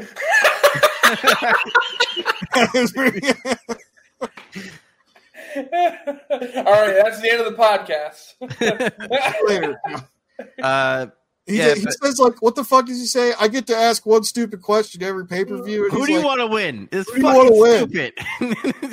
I wish he would have said Yokozuna because Lex Luger's an asshole. That would have been amazing. You know, it'd be funny if he did a little southern accent. Like, you know what? I like Lex Luger, but you know what's pretty funny is that Jim Cornette guy with the racket, and like I'm rooting for fucking the Japanese man. Whoosh! But yeah, what's your opinions on Joe Fowler? Like, he's wacky, but he's so fucking loud. He's that spaz, funniest home videos host guy that Vince wanted back then. It's like Todd Pettingzoo. He likes Todd Pettingzoo too.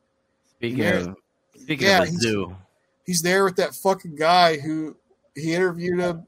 And he's like, what'd you do? He's like, well, my mom was going to throw some old bed sheets out, so I took him and made this outfit. And I'm like, what the fuck? No, why are you just...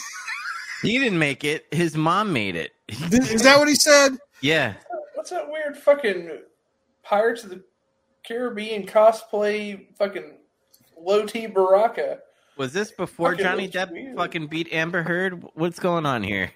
You got it backwards, brother. She beat Johnny Depp. I know. I was trying to be edgy a little bit. Depp's trying to get meta over the. Damn. Yeah, I don't know.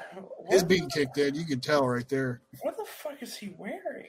He's wearing bed sheets that were supposed to be made up into an American flag, but there's no stars, so it's just red, white, blue. So it's just like, why didn't you just go to Walmart and buy a fucking flag shirt like everybody else? Everyone watching, this is why you don't roll your own tobacco. If you can't afford to smoke cigarettes like everyone else, then don't fucking smoke them. Maybe he's auditioning for Hook. Yeah, Hook didn't happen yet, did it? No. Yeah. You got something there. So but anyway. So after this, some country music artist comes out and sings like a version of the Star Spangled Banner, and it was hilarious, and I couldn't watch it because his voice. I gotta. No. I looked this up. That's not some random country singer. He's just in denim. That is the guy that sang the song, and I don't know much, but I know how to love you. You know what I'm talking about? That song? No. Yeah, he's an old like R&B and soul singer from like the 60s and 70s. And they just sell it like he's like this guy that's like super popular right then and there. And like, really? Like, the last thing he'd done is like a decade ago. Oh. What the fuck? Oh, say, can you see? I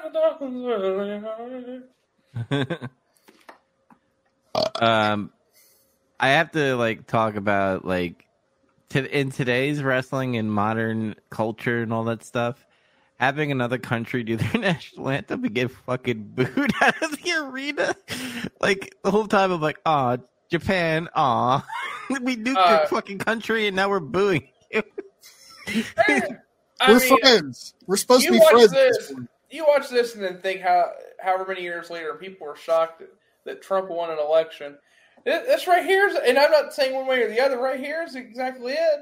It's like, look at that. Dude, fucking booing the guy singing the Japanese national anthem. They were ready. They voted for Trump then. Yeah, that guy was like, I think they might kill me, guys. Yeah. They might nuke us again. Sorry. Yeah, like, using that ring like, choppy. Oh, my God. Hey, one day we're going to be there. Oh, I can't wait. Oh, my God. 5 years from now. Okay.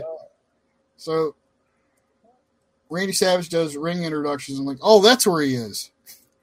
And then Lex gets a really good reaction. I'll say that. Somehow this weird fucking build has worked up to this point. I got to ask this because Yokozuna comes out with Jim Cornette and Mr. Fuji and all that stuff. Then Macho Man leaves the ring. Why not just be there to help out the odds a little bit? Because babyfaces don't do that, brother. They respect their friends trying to do something. What the fuck? Wow, that's time! What the fuck? Holy shit! What the fuck is that? I don't think I saw that. I didn't see that before either. Lex Luger, time to slaughter Yokozuna. And it shows like a pig that has Yokozuna's name on it with a Japanese flag. Yeah, which is actually even funnier because since Yokozuna is not Japanese but Samoan, he probably eats the shit out of some pig. Mm-hmm. The pigs, fucking Hawaiians and Samoans, man, they fucking love spam. Oh, pork. It's good brother, shit. He don't give a fuck. He's getting paid. Brother. Oh yeah, he didn't care. He's money, and money equals food. Yoko Tuna, that's a good one. If this actually acknowledges it, he's like, that'd be a really big tuna, pal.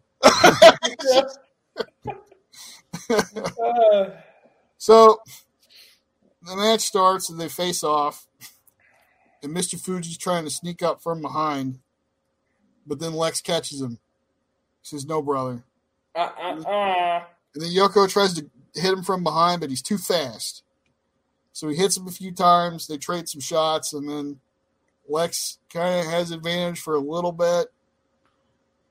And Yoko takes him down, he goes for a leg drop, the leg drop of death, but he misses. And then Lex hits a big leaping elbow for 2. Yoko tries to go for an elbow after that, and he misses again. And then Lex starts pounding him in the corner, and I lost it because of the sounds he was making. He was like, ah! He kept fucking every time he'd swing, he was doing like this weird squeak shout, like, "Wah! Wah!" That's Lex for you. He does that. It sounded like someone was holding him like a baby and cradling him, and then dipping his testicles into boiling water. I gotta admit, I like Lex's fucking gear. It looks cool, at least. He looks very patriotic. I actually am not a big fan of it because it's very, very similar to his Narcissus gear, just Americanized. Americans are narcissists. I mean, I guess, but it's just they just took the same shit and just like put stars and stripes on it. Yeah, why not? Get all those gay tassels out of there. They never addressed his time as the narcissist. Everybody's forgotten. Narcissist. So, after Lex keeps hitting him and going, "Ah! Ah!" he hits a quarter clothesline and he goes for some quarter punches, but Hebner pulls him away, which is always bizarre when like the referee's like, "Hey, settle down now," to the baby face, and then like the heel will like do something like throat shot him or get a cheap shot in. That happens. Mm-hmm. And Fuji tries to throw power at Luger, but he avoids it. And then they fight again until Yoko hits a super kick, and it's like, fuck. Mm-hmm. It's over now. Lex gets knocked outside. Yoko hits some chops, and he actually avalanches him into the corner post. Lex starts firing back up. He do punches, and he throws him into the ring. Lex hits a pair of axe handles, and then he goes to the top rope, and he does a flying forearm, takes Yoko down, and he almost gets a 3. It's close. And then Lex runs the ropes. He hits a sick-ass clothesline. You hear the smack, and then Yoko just drops like a ton of bricks. It's like, oh, shit. And he almost gets 3 again. Then they run at each other and do a double clothesline spot. They clothesline each other. And then Fuji throws the bucket in, like the salt bucket or whatever. And then Cornette distracts the referee. And then Yoko hits Luger with the bucket. He takes a little too long to cover him, so he kicks out. And it's like at this point, like, I don't know if he's selling or if he's like really gassed. Because Lex looks like really tired and he's like very sweaty at this point. And Bobby Heenan's like, he looks tired. Yeah, it's like, what the fuck? Yeah, they're almost out of juice. The steroids are wearing off. Yoko's got more juice than Luger. He's fat. Yeah, it's stored juice. It's stored. I was waiting for Dubs to do the fat thing, but he didn't do it. Fat! It's fat! There it is.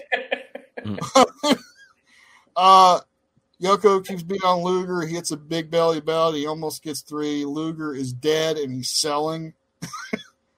Yoko chokes Lex, rakes his face, and then he hits the biggest goddamn back suplex I ever saw in my whole life. And he almost got him again. And then he does the snapmare. You know what happens next after he does the snapmare? The Asiatic nerve hold.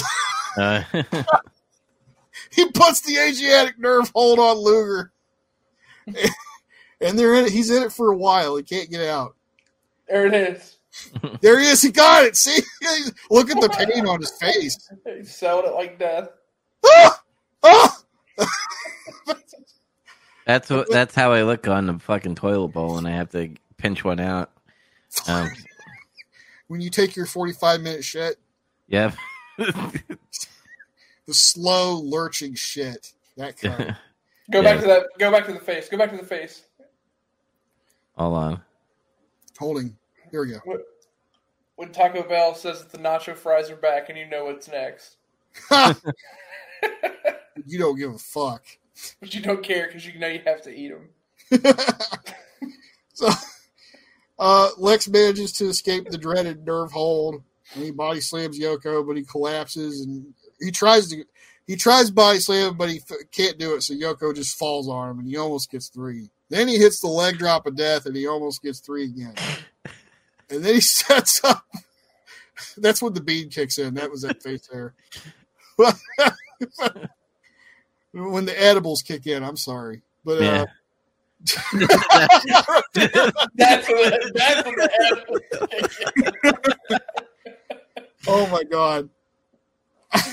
I think I want to change my opinion of this match now, just based on the fucking still shot. What's that face? Where? See, what's Luger's face? That's when you took too many beans. That's when you took too many beans and got blamed for somebody's death, and it wasn't really your fault. Miss Elizabeth, no! It's when you find out that McDonald's can't make any ice cream because the ice cream machine is broken. That's not the face you make. The face you make is your regular face because you're used to it now. Yeah, that's the face you make whenever you thought the McRib was back, but you get there and find out they've already sold out. Oh. Yeah. Yeah. So he tries to do a bonsai drop, brother. And he misses. And when he misses that bonsai drop, they go ape shit. Because I don't think he's ever really missed it like that before. I'm trying to remember, and I can't recall him just like missing it totally. Then they fight a little bit more. Yoko shoots Luger in the opposite corner. He goes for the butt crush. Luger dodges. He actually body slams him, and he gets a huge pop. Fuji gets on the apron. Luger knocks him out. And then he takes the armband down, which I thought was like illegal. He wasn't supposed to do that. And he hits Yoko with the exposed forearm, and he flies out of the ring. And then Hebner counts him out. And he won, but it's via count out. But everybody treats it like he won the title, and it was a huge celebration. Yeah, people are going to come out of the back, and they're just a big celebration, and there's balloons and confetti. And my favorite part of all that is that Bobby Heenan and Vince are talking, and Vince is like selling it, like, yeah, it's a great thing, and then Bobby just subtly is like, yeah, but he didn't win the title. Yeah, he didn't win. So Yokozuna still has a champion, and America. That's his last chance to fight for the title. So yeah, he goofed, he fucked up, and then they show. Well, I can't remember the video package. Is that before or after the Ludwig Borga stuff? Is the before? Ludwig stuff? Before. Okay, so Ludwig happens after. This video package is amazing. Wow, this video package is something. Super 90s, super early 90s. I loved it. It's, oh man. Well, with this too, and there's that specific shot of, I feel like maybe it's at the very, very end of just like the still, there it is with the bus. It just sits on the bus forever as like all that music's playing. And I just watched that, and I did feel like the bean had kicked in and then stopped. I really did. I thought, am I on drugs? What the fuck just happened? You're witnessing Lex Luger's journey. Yeah, I just watched a man's career die. That's what happened. Vince fucking killed it right here. This is where the Lex Express dies, right here. Man, I was so pissed about this ending. I knew it was going to happen, but it's still just like, ugh. Oh, see, I didn't see this. I stopped because I thought it was just, they're going to play that video. They just, yeah, so Ludwig Borga comes in, he's like, fuck you, I'll fight you, basically. Yeah. Pretty much like opportunities and stuff. And I'm ready. Look at Rick Steiner. Look at Rick Steiner's fucking mustache. What a badass. Wait, he has ears? Yeah, he does. He has ears. He's the dog-faced gremlin. What'd you give this match, by the way? I said it was an okay match with a hot crowd, but the finish was bizarre. And in case of Vince, maybe not seeing the forest through the trees. Because there's always been a lot of speculation about what happened. Why did he lose faith in Luger? Did he think this was gonna do this?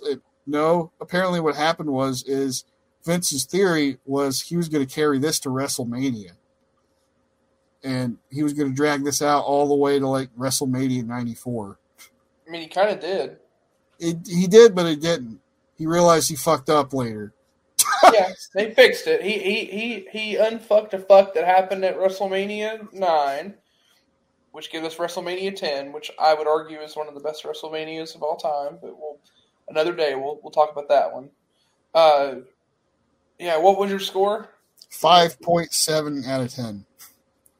Oh, you were way more generous than I was. Dubs, what do you give? I thought it was okay, but I got bored, and I'm a little biased because I knew where it was going. And I felt like I think this was changed probably day of as far as, the ending. I gave it a 4.3 out of 10. Yeah. Okay. Yeah, much closer to where I was at. This match was far too long, especially for two guys who do not have the cardio for it. They both were very gassed, and I felt like you could just see the cycle of the same spots. Like at a certain point, it literally just became move, pin, 2 count. Move, pin, 2 count. And not like moves that you would expect to necessarily finish matches. It was just for the sake of, we got to make this last long enough until we get to the spot. And I don't know, it got very drawn out. I was uninterested. And then the finish, I'd actually, I didn't remember exactly what the finish was. I know it was infamous, but I can't remember like how it played out exactly. I just remember there was some like fuck over. I just didn't remember if it was like a weird like both are outside and then he gets back in the ring count out, or if it was like a DQ like weird thing. No, the way they do this is stupid anyway, because Luger is acting heelish throughout the match in some ways, and that's kind of how he wins the match. He does the illegal thing to knock him out. He just looks like a total dumbass. Like, it didn't matter whatever Vince had planned. Vince killed it right here. Like, he just killed any momentum he had. Like, there was no chance of salvaging this. And it's clear to see how this plays out later that's the case. I gave it a 4.5. Chad's. So, it sucked. I'm gonna amend my score to 5.4. And I don't know. I think the reason why I rate it, it's average. It's just barely above average to me at all. The crowd was fine. Like, the crowd was all in it. Like, that's what I was gonna say. Honestly, I would have rated it much lower if it wasn't for the fact that the crowd was in it, because their reactions are what help keep you interested at all. Otherwise, this is a snore fest. Like, this is actually, to me, at points, I actually was more interested in watching Giant Gonzalez and Undertaker slog around the ring like a bunch of oversized geriatrics than I was this match. And that sucks, because I know that these guys can work. It's too long and it's just drawn out. Mm-hmm. Maybe they should have held the sharpshooter for like another fucking 10 minutes so we could get a shorter main event. Then there's like 30 people trying to get Brett off. The cops come out. They hold him at gunpoint, and he refuses to release the hold. Yeah. Oh my God! Actually, I want that now in my life. I want someone to hold a hold like that, and the only way they get the person off is by tranquilizing them. And I could believe Bret Hart would be that guy that's like, we can't get him off. He's got it locked in too tight. What do we do? Tranquilize him. Yeah, they have fucking cops come out and tase him, and he doesn't let it go, and they fucking tranquilize him. That's how they get him off. That'd be fucking awesome. The cops come out, they're like, we can't shoot someone on live TV. And then Kamala comes out and just fucking blow dart. Yes! There it is. We got it. This is what I'll say about SummerSlam. I went into this thinking that the whole fucking show was gonna suck. But like half of the show was good, and then after the half of the show, it went literally right after Bret Hart, it started going downhill. I gave this a 6.2 out of 10. As? Yeah, I'm kind of in the same boat. The overall pay-per-view was a lot better than I thought it would be. I mean, the two matches that hold infamy are about as bad as I thought they would be. But I was pleasantly surprised by a couple of other things on the show. I gave it 6.5 Chaz's. Yeah, pretty decent pay-per-view up to like the last hour or so.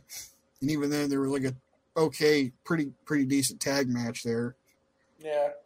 There were a lot of fucky finishes for a SummerSlam here, I thought.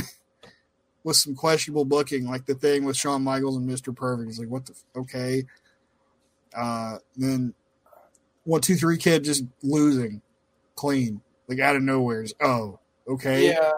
Like, what the fuck? The main event, like, okay, he got counted out. He won, but he didn't win. Brett and Jerry Lawler stole the show. Main event fell flat due to the ending. Lots of Raw matches. 6.3 out of 10. Okay.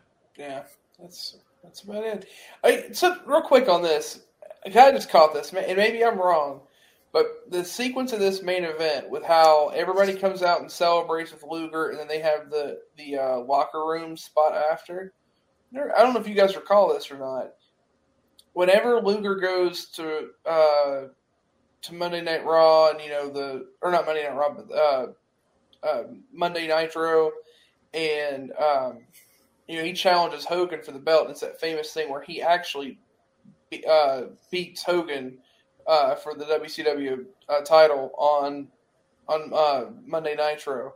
It's this big thing. Nobody expected it. It was this huge ordeal.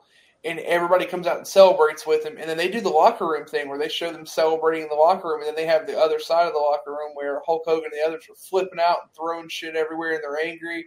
And they kind of cut this promo, kind of like how Ludwig cuts one about how they're going to take him down. Do you think that whole thing was set up that way to kind of mock how Vince fucked up Lex Luger? You think that has anything to do with it? Because if you go back and watch it, I mean, we might eventually get to that. But it oddly plays out the same way. I mean, I know it's a typical thing you might do where the babyface gets the big win, but now looking at this in hindsight, like it's actually very similar. It's almost like they're taking the piss on Vince and WWF because how they fucked it up. Mm-hmm. I don't know. I don't either. I wonder if there was a shot taken there.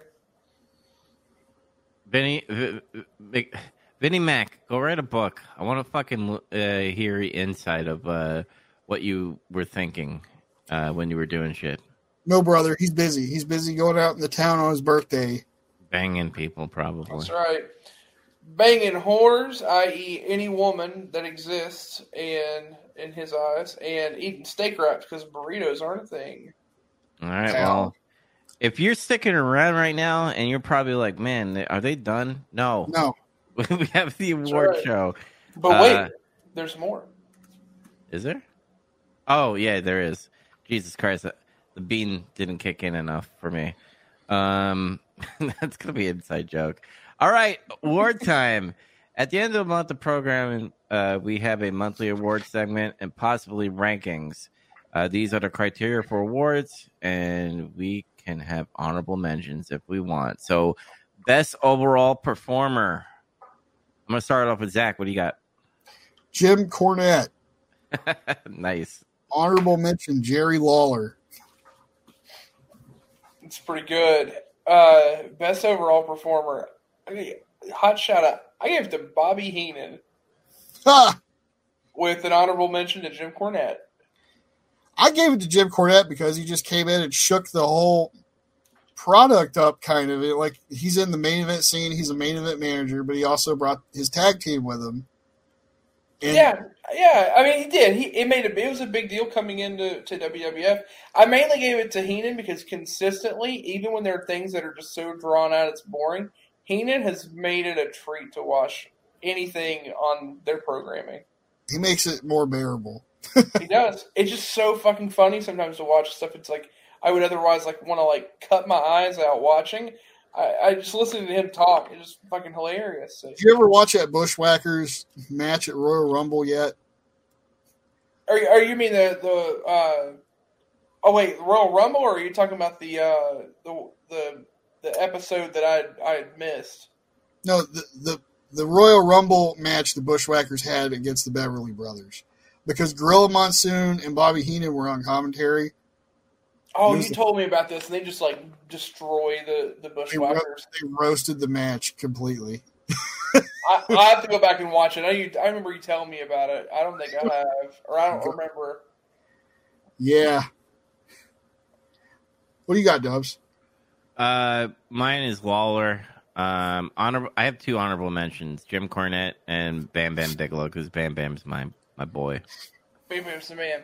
So yeah. I'm going to take a quick piss break, because if I don't, I'm going to pee myself. I'll be right back. Okay. All right. Next segment, best promo. I'll go. Every Jim Cornette fucking promo that happened ever. And that's it. That's kind of what mine is too, because I have I've got two. The best promo is Jim Cornette's SummerSlam promo. Mm-hmm. The one before the main event. And then I've got the one honorable mention is his promo being introduced as Yokozuna's representative. Yes. that Raw was probably the highlight of August. It was a really good show. Mm-hmm. Yeah, just I don't know. Yeah, you could cheat. It's not really cheating, I guess. But you could just do what you did. Every Jim Cornette promo was the best promo there. Mm-hmm. All right, Chaz, you're up. Me and I literally put exactly what Zach did. I had the SummerSlam promo with the Yokozuna, and then my honorable mention was that introduction, especially the interaction between him and Heenan. Oh, I also had the bit with the contract signing. So I had, I guess, two honorable mentions. It's too late for all this shit. But yeah, the contract signing where Cornette comes out and says, "I'm representing them, and Jack Tunney's a cheat, a liar," and he's like, "I'm here to look over all this," and he looks at it and goes, "That looks fine to me. It's exactly the way I wanted it." It's like, wait, what? All right. Let me get here. Best segment. I put Lawler in the sharpshooter for fucking 7 minutes. That's the best segment. No honorable mention, just that. I mean, yeah, that's, to be fair. I actually, okay, I'm going to get some shit for this. I put the Shockmaster segment. That's okay. It really gets so bad, it's great. That whole thing, that Flair for the Gold segment is just fucking epic. My favorite thing is still how Ric Flair gets out of there. Because the man smells shit. He knows. He's like, "I'm getting out of here, brother." Woo! He just leaves.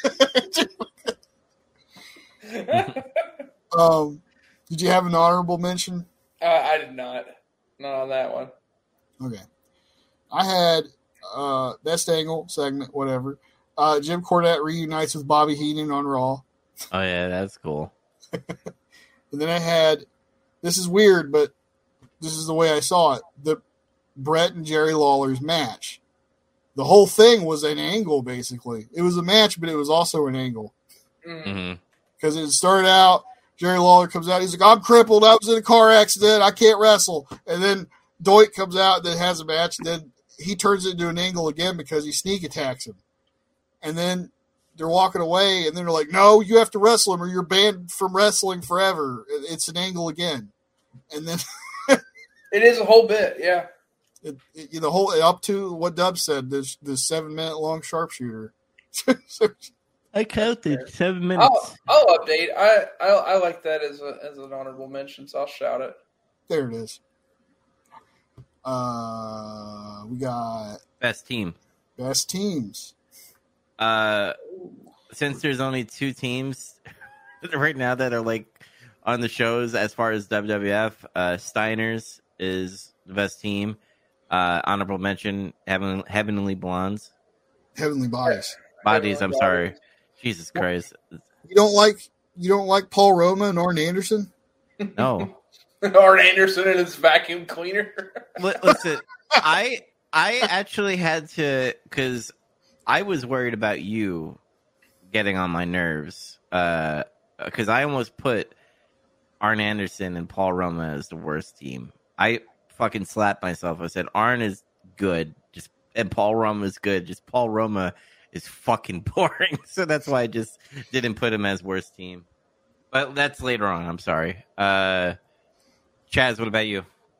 I had the Steiner brothers with Heavenly Bodies. It's honorable. At this point, that's the only thing that's relevant, and there's really not anything in WCW that I'm caring about at the moment, unfortunately. Yeah, they broke up the best tag team, so yeah, exactly. Yeah, I have the Heavenly Bodies as my best, and then the Steiner brothers as an honorable. It's understandable. Okay. Gigolo Jimmy Del Rey. Gigolo Jimmy Del Rey, Dr. Tom, brother. They do that.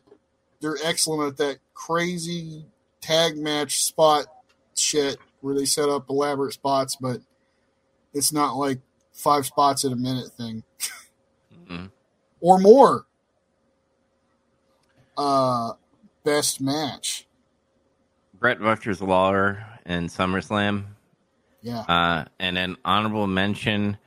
Let me just. I have it here. Hold on. The Bushwhackers versus no. Macho Midget. Oh god. The Steiner Brothers versus Heavenly Bodies is the honorable mention. Okay. Yep. That's fair. You got Chaz. Okay, you guys are gonna hate me for this. So my honorable mention, I'll do it first, is Brett and Lawler. I actually have the Sting and Ric Flair versus the Congo Bongos as my best match. No, Diabetes. You know what? That's totally acceptable because I still say that was like probably one of the best squashes ever because it was literally just Sting beat the fuck out of them and. And I'm staying true to my rankings. If you look at my ratings too, I rated that by far my favorite match of the month. And the next was the other. So strictly by my own rankings anyway, it actually fits conventionally. That was the best match. Gave it a 9 out of 10.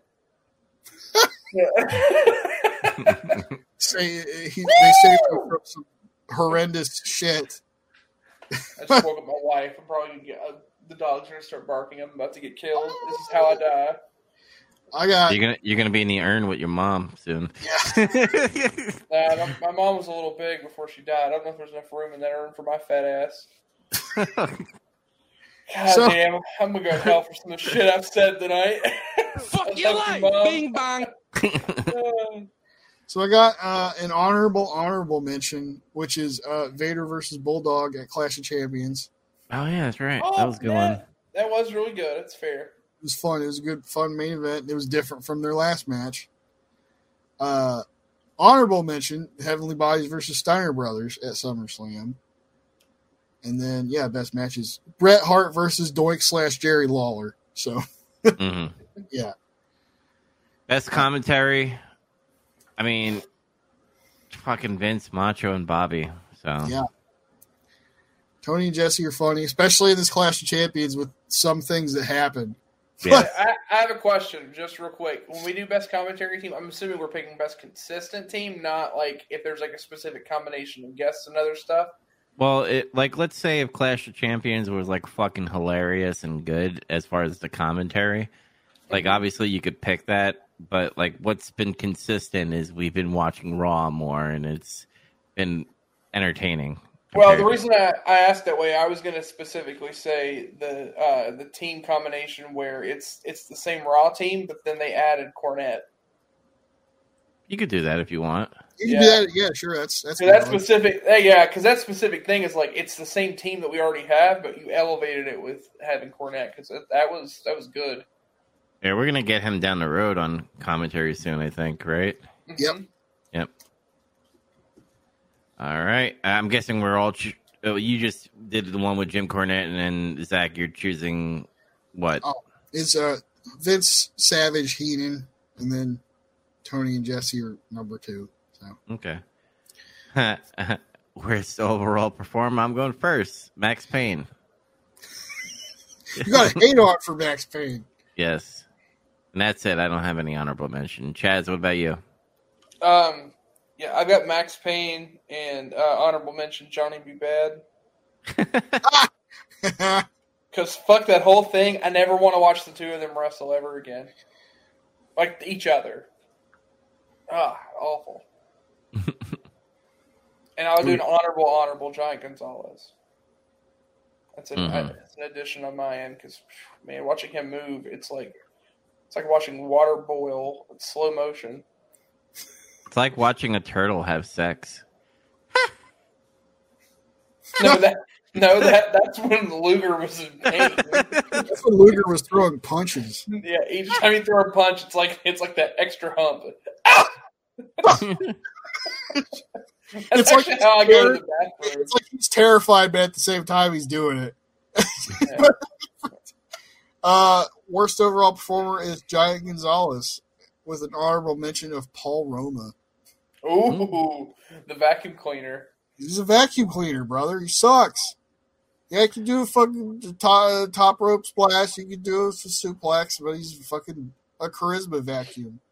He's a charisma singularity. So, speaking of Paul Roma, worst promo, Paul Roma when they won the tag team champions at Clash of Champions. I like that because he did a promo and it sucked and it was bullshit because he's boring. And then Arn Anderson just tried to fix it because he said the same thing. Honorable mention, Joe Fowler talking to Hank. That's acceptable. Chaz, what about you? I actually put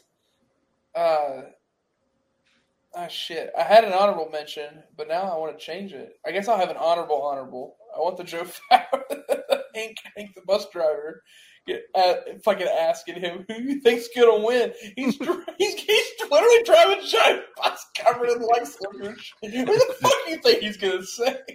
It's not who do you think he's gonna win. Who does he want to win? Yeah. Who do you want to win? That's right. Who do you want to win? Well, I don't know. I guess I'll just change my entire alliance and lose my fucking job if I say the other guy. Hulk Hogan. I want him to win. I want Hulk to come back and spice slam both. And then my honorable mention, the original honorable mention was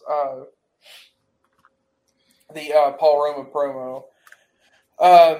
The actual worst promo, God, I hate doing it, but because I also had it as my best segment, but it's the Shockmaster, but specifically Sting's part, which I hate doing because I fucking love Sting so much, but it like made my balls itch going back and watching it. Like, why? Because Sting tries to sell. It's not. It's to me. There's something about how the how mistimed the whole thing is, because like Bulldog stuff is great, like cook it, like that's just hype and funny as shit. Sting is specifically trying to sell Shockmaster like he's the goddamn devil, and I don't care that he tripped. Sting knows what's coming out there. Why the fuck did he think Tugboat coming out there holding like a shiny dildo was gonna make anyone feel like that was because Sting's a fucking professional. That's why.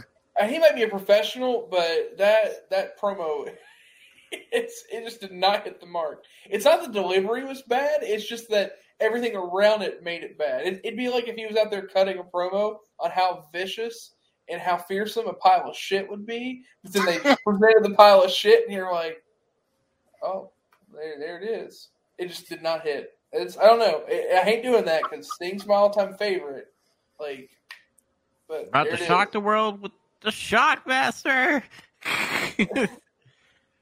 He fell on his terrible. He fell on his arse. He fell on his fucking arse. Again, it's a soft worst promo because at the same time it was my favorite segment, right? Yeah. So, Zach, what you have? I got honorable mention Ludwig Borges promo because he is also a charisma quasar. I kind of wish he went into like shitty neighborhoods in America and be like, "What the fuck is this? Look at all this." You know who would have been really good at that? Would have been Claudio, but they didn't want to use him for anything like that. Claudio could have done that, but they didn't want to use him. So here we are. Worst promo is the Shockmaster's debut promo because whatever, him falling through the fucking wall is funny, but then Tugboat.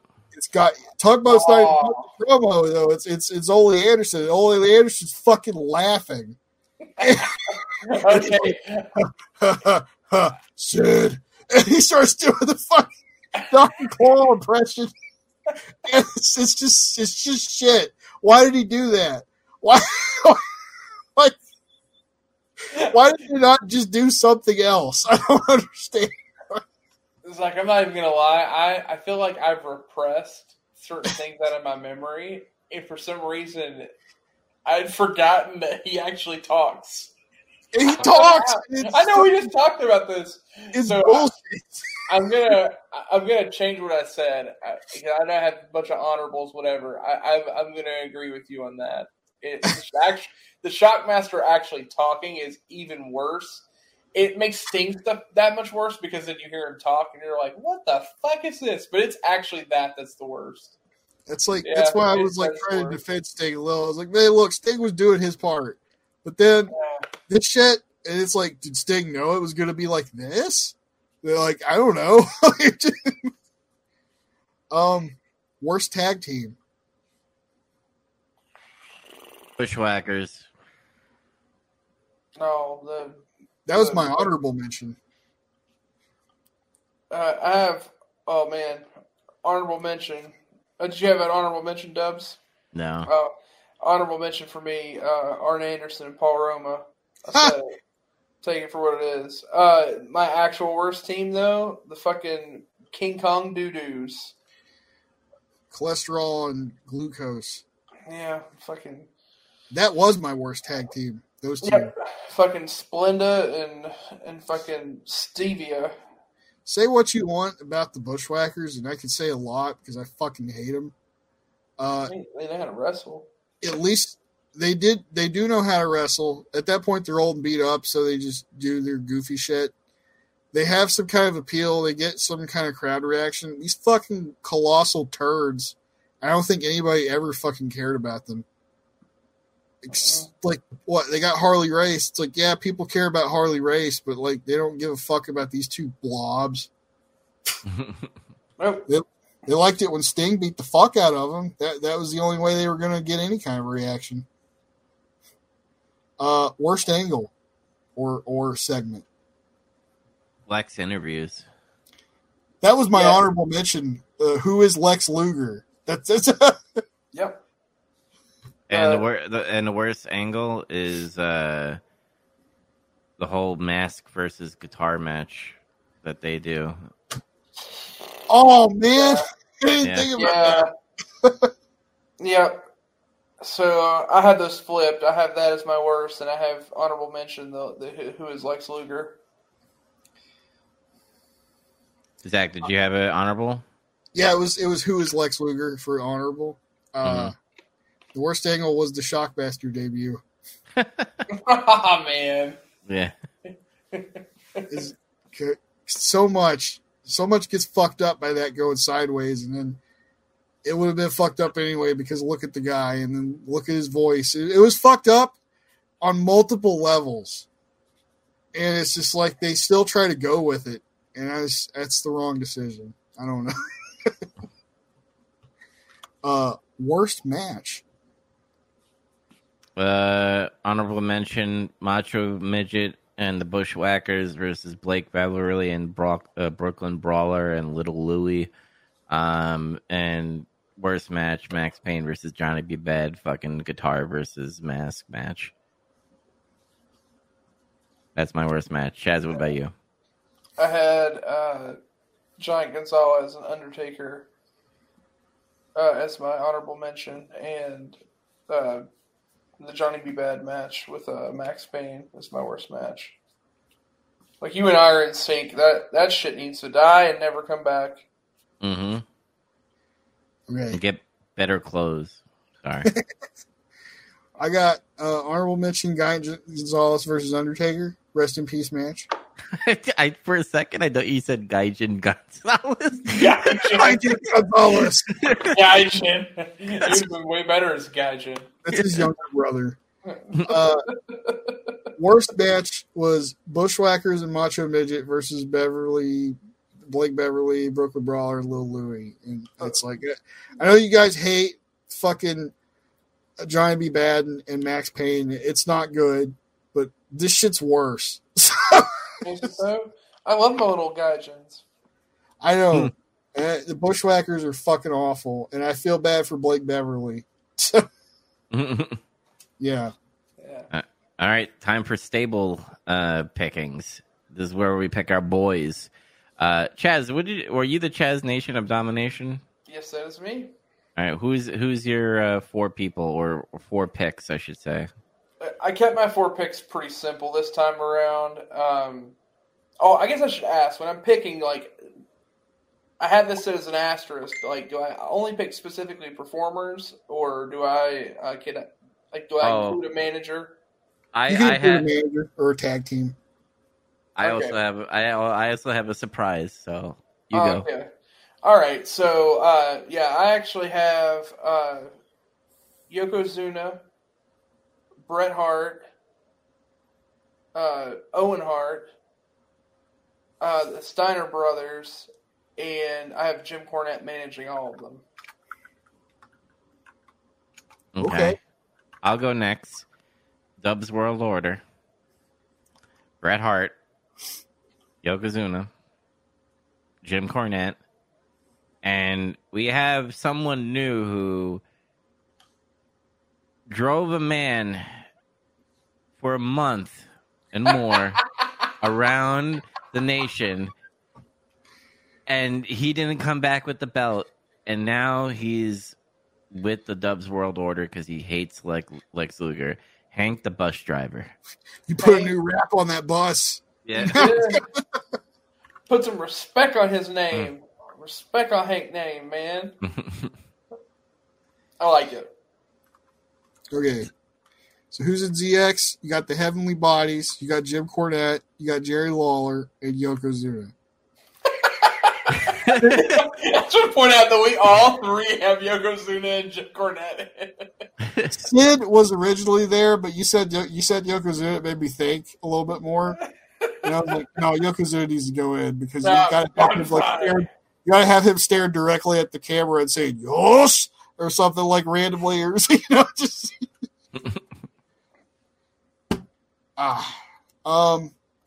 We can do the top 12 or we can skip it. It's up to you all. I would prefer if we this time around top 12 talent we'll just rummage them all together. Like a quick like a lightning round. It's just anyone that holds a belt, Bret Hart, and just anyone that's not on WCW.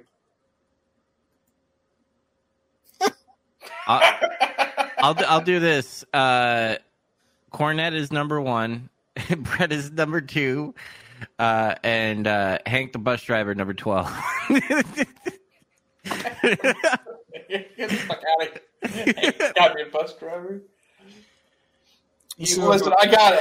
Hank the bus driver versus Mass Transit. We're gonna make this happen. Mass Transit. Oh my god. I'm making him in WWE 2K22. Hank the bus driver. Do it.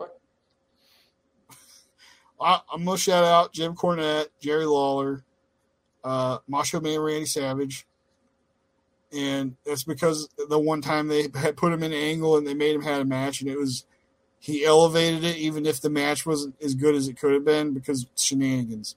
It was still like, God damn it, why can't he wrestle? Why does he have to be in a desk? Jimmy Del Rey and Dr. Tom. There you go. Best show. Raw when Jim Cornette hugs Bobby Heenan and then the contract signing pretty much. Yeah, that was the August 2nd Raw. Yep. Raw, August 2nd. That was what I put too, and then SummerSlam. Oh, that's fair. Yeah, it's a good second shout. Mm-hmm. Who won the month though? I'm not sure. I think it was Eastern Championship Wrestling. I think we need to change it. Dubs, who do you want to win the month? There you go. Raw. Who does Hank want to win? He wants Raw without Lex Luger. Superstars. Run. I want Superstars to win. Yeah. Superstar. We got to change that award because if we're watching Raw for a while, maybe we got to do something about that. Or maybe make a new segment. Disqualified, I suppose. If somebody gets banned for a month, we just disqualify that one. Mm-hmm. But yeah, that was the award show, guys. Is All Out still planned? By the way, Zach, are you getting it? What's your deal? I guess I'm going to get it, but I am going to say if I watch it and I don't like it enough, I'm not going to do another AEW pay-per-view for a long time unless I go to Chaz's house because he'll buy everyone anyway. Yeah, I mean, I was going to just tell you, if you wanted to come over, you can just come watch this one for free this time anyway. I won't be able to do that. So. That's a bummer. Okay, so yeah, you all heard it here first. We're all doing All Out. We're gonna only do All Out. There's gonna be no adding anything. But after that, if you were wondering what is next as far as the 1993, I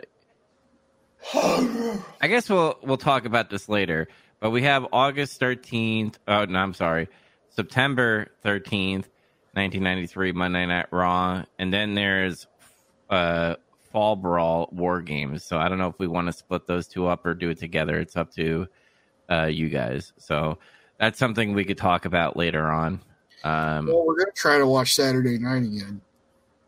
Oh yeah, that's right. Yeah, so we gave it a month, so we still have Saturday night stuff. I'm curious. This War Games, is this the really infamous War Games? Or has that already happened? What's the really infamous one? The RoboCop. That was That's before. That was 90. Okay. Yeah, that was 92. And that wasn't. Was that a War Games?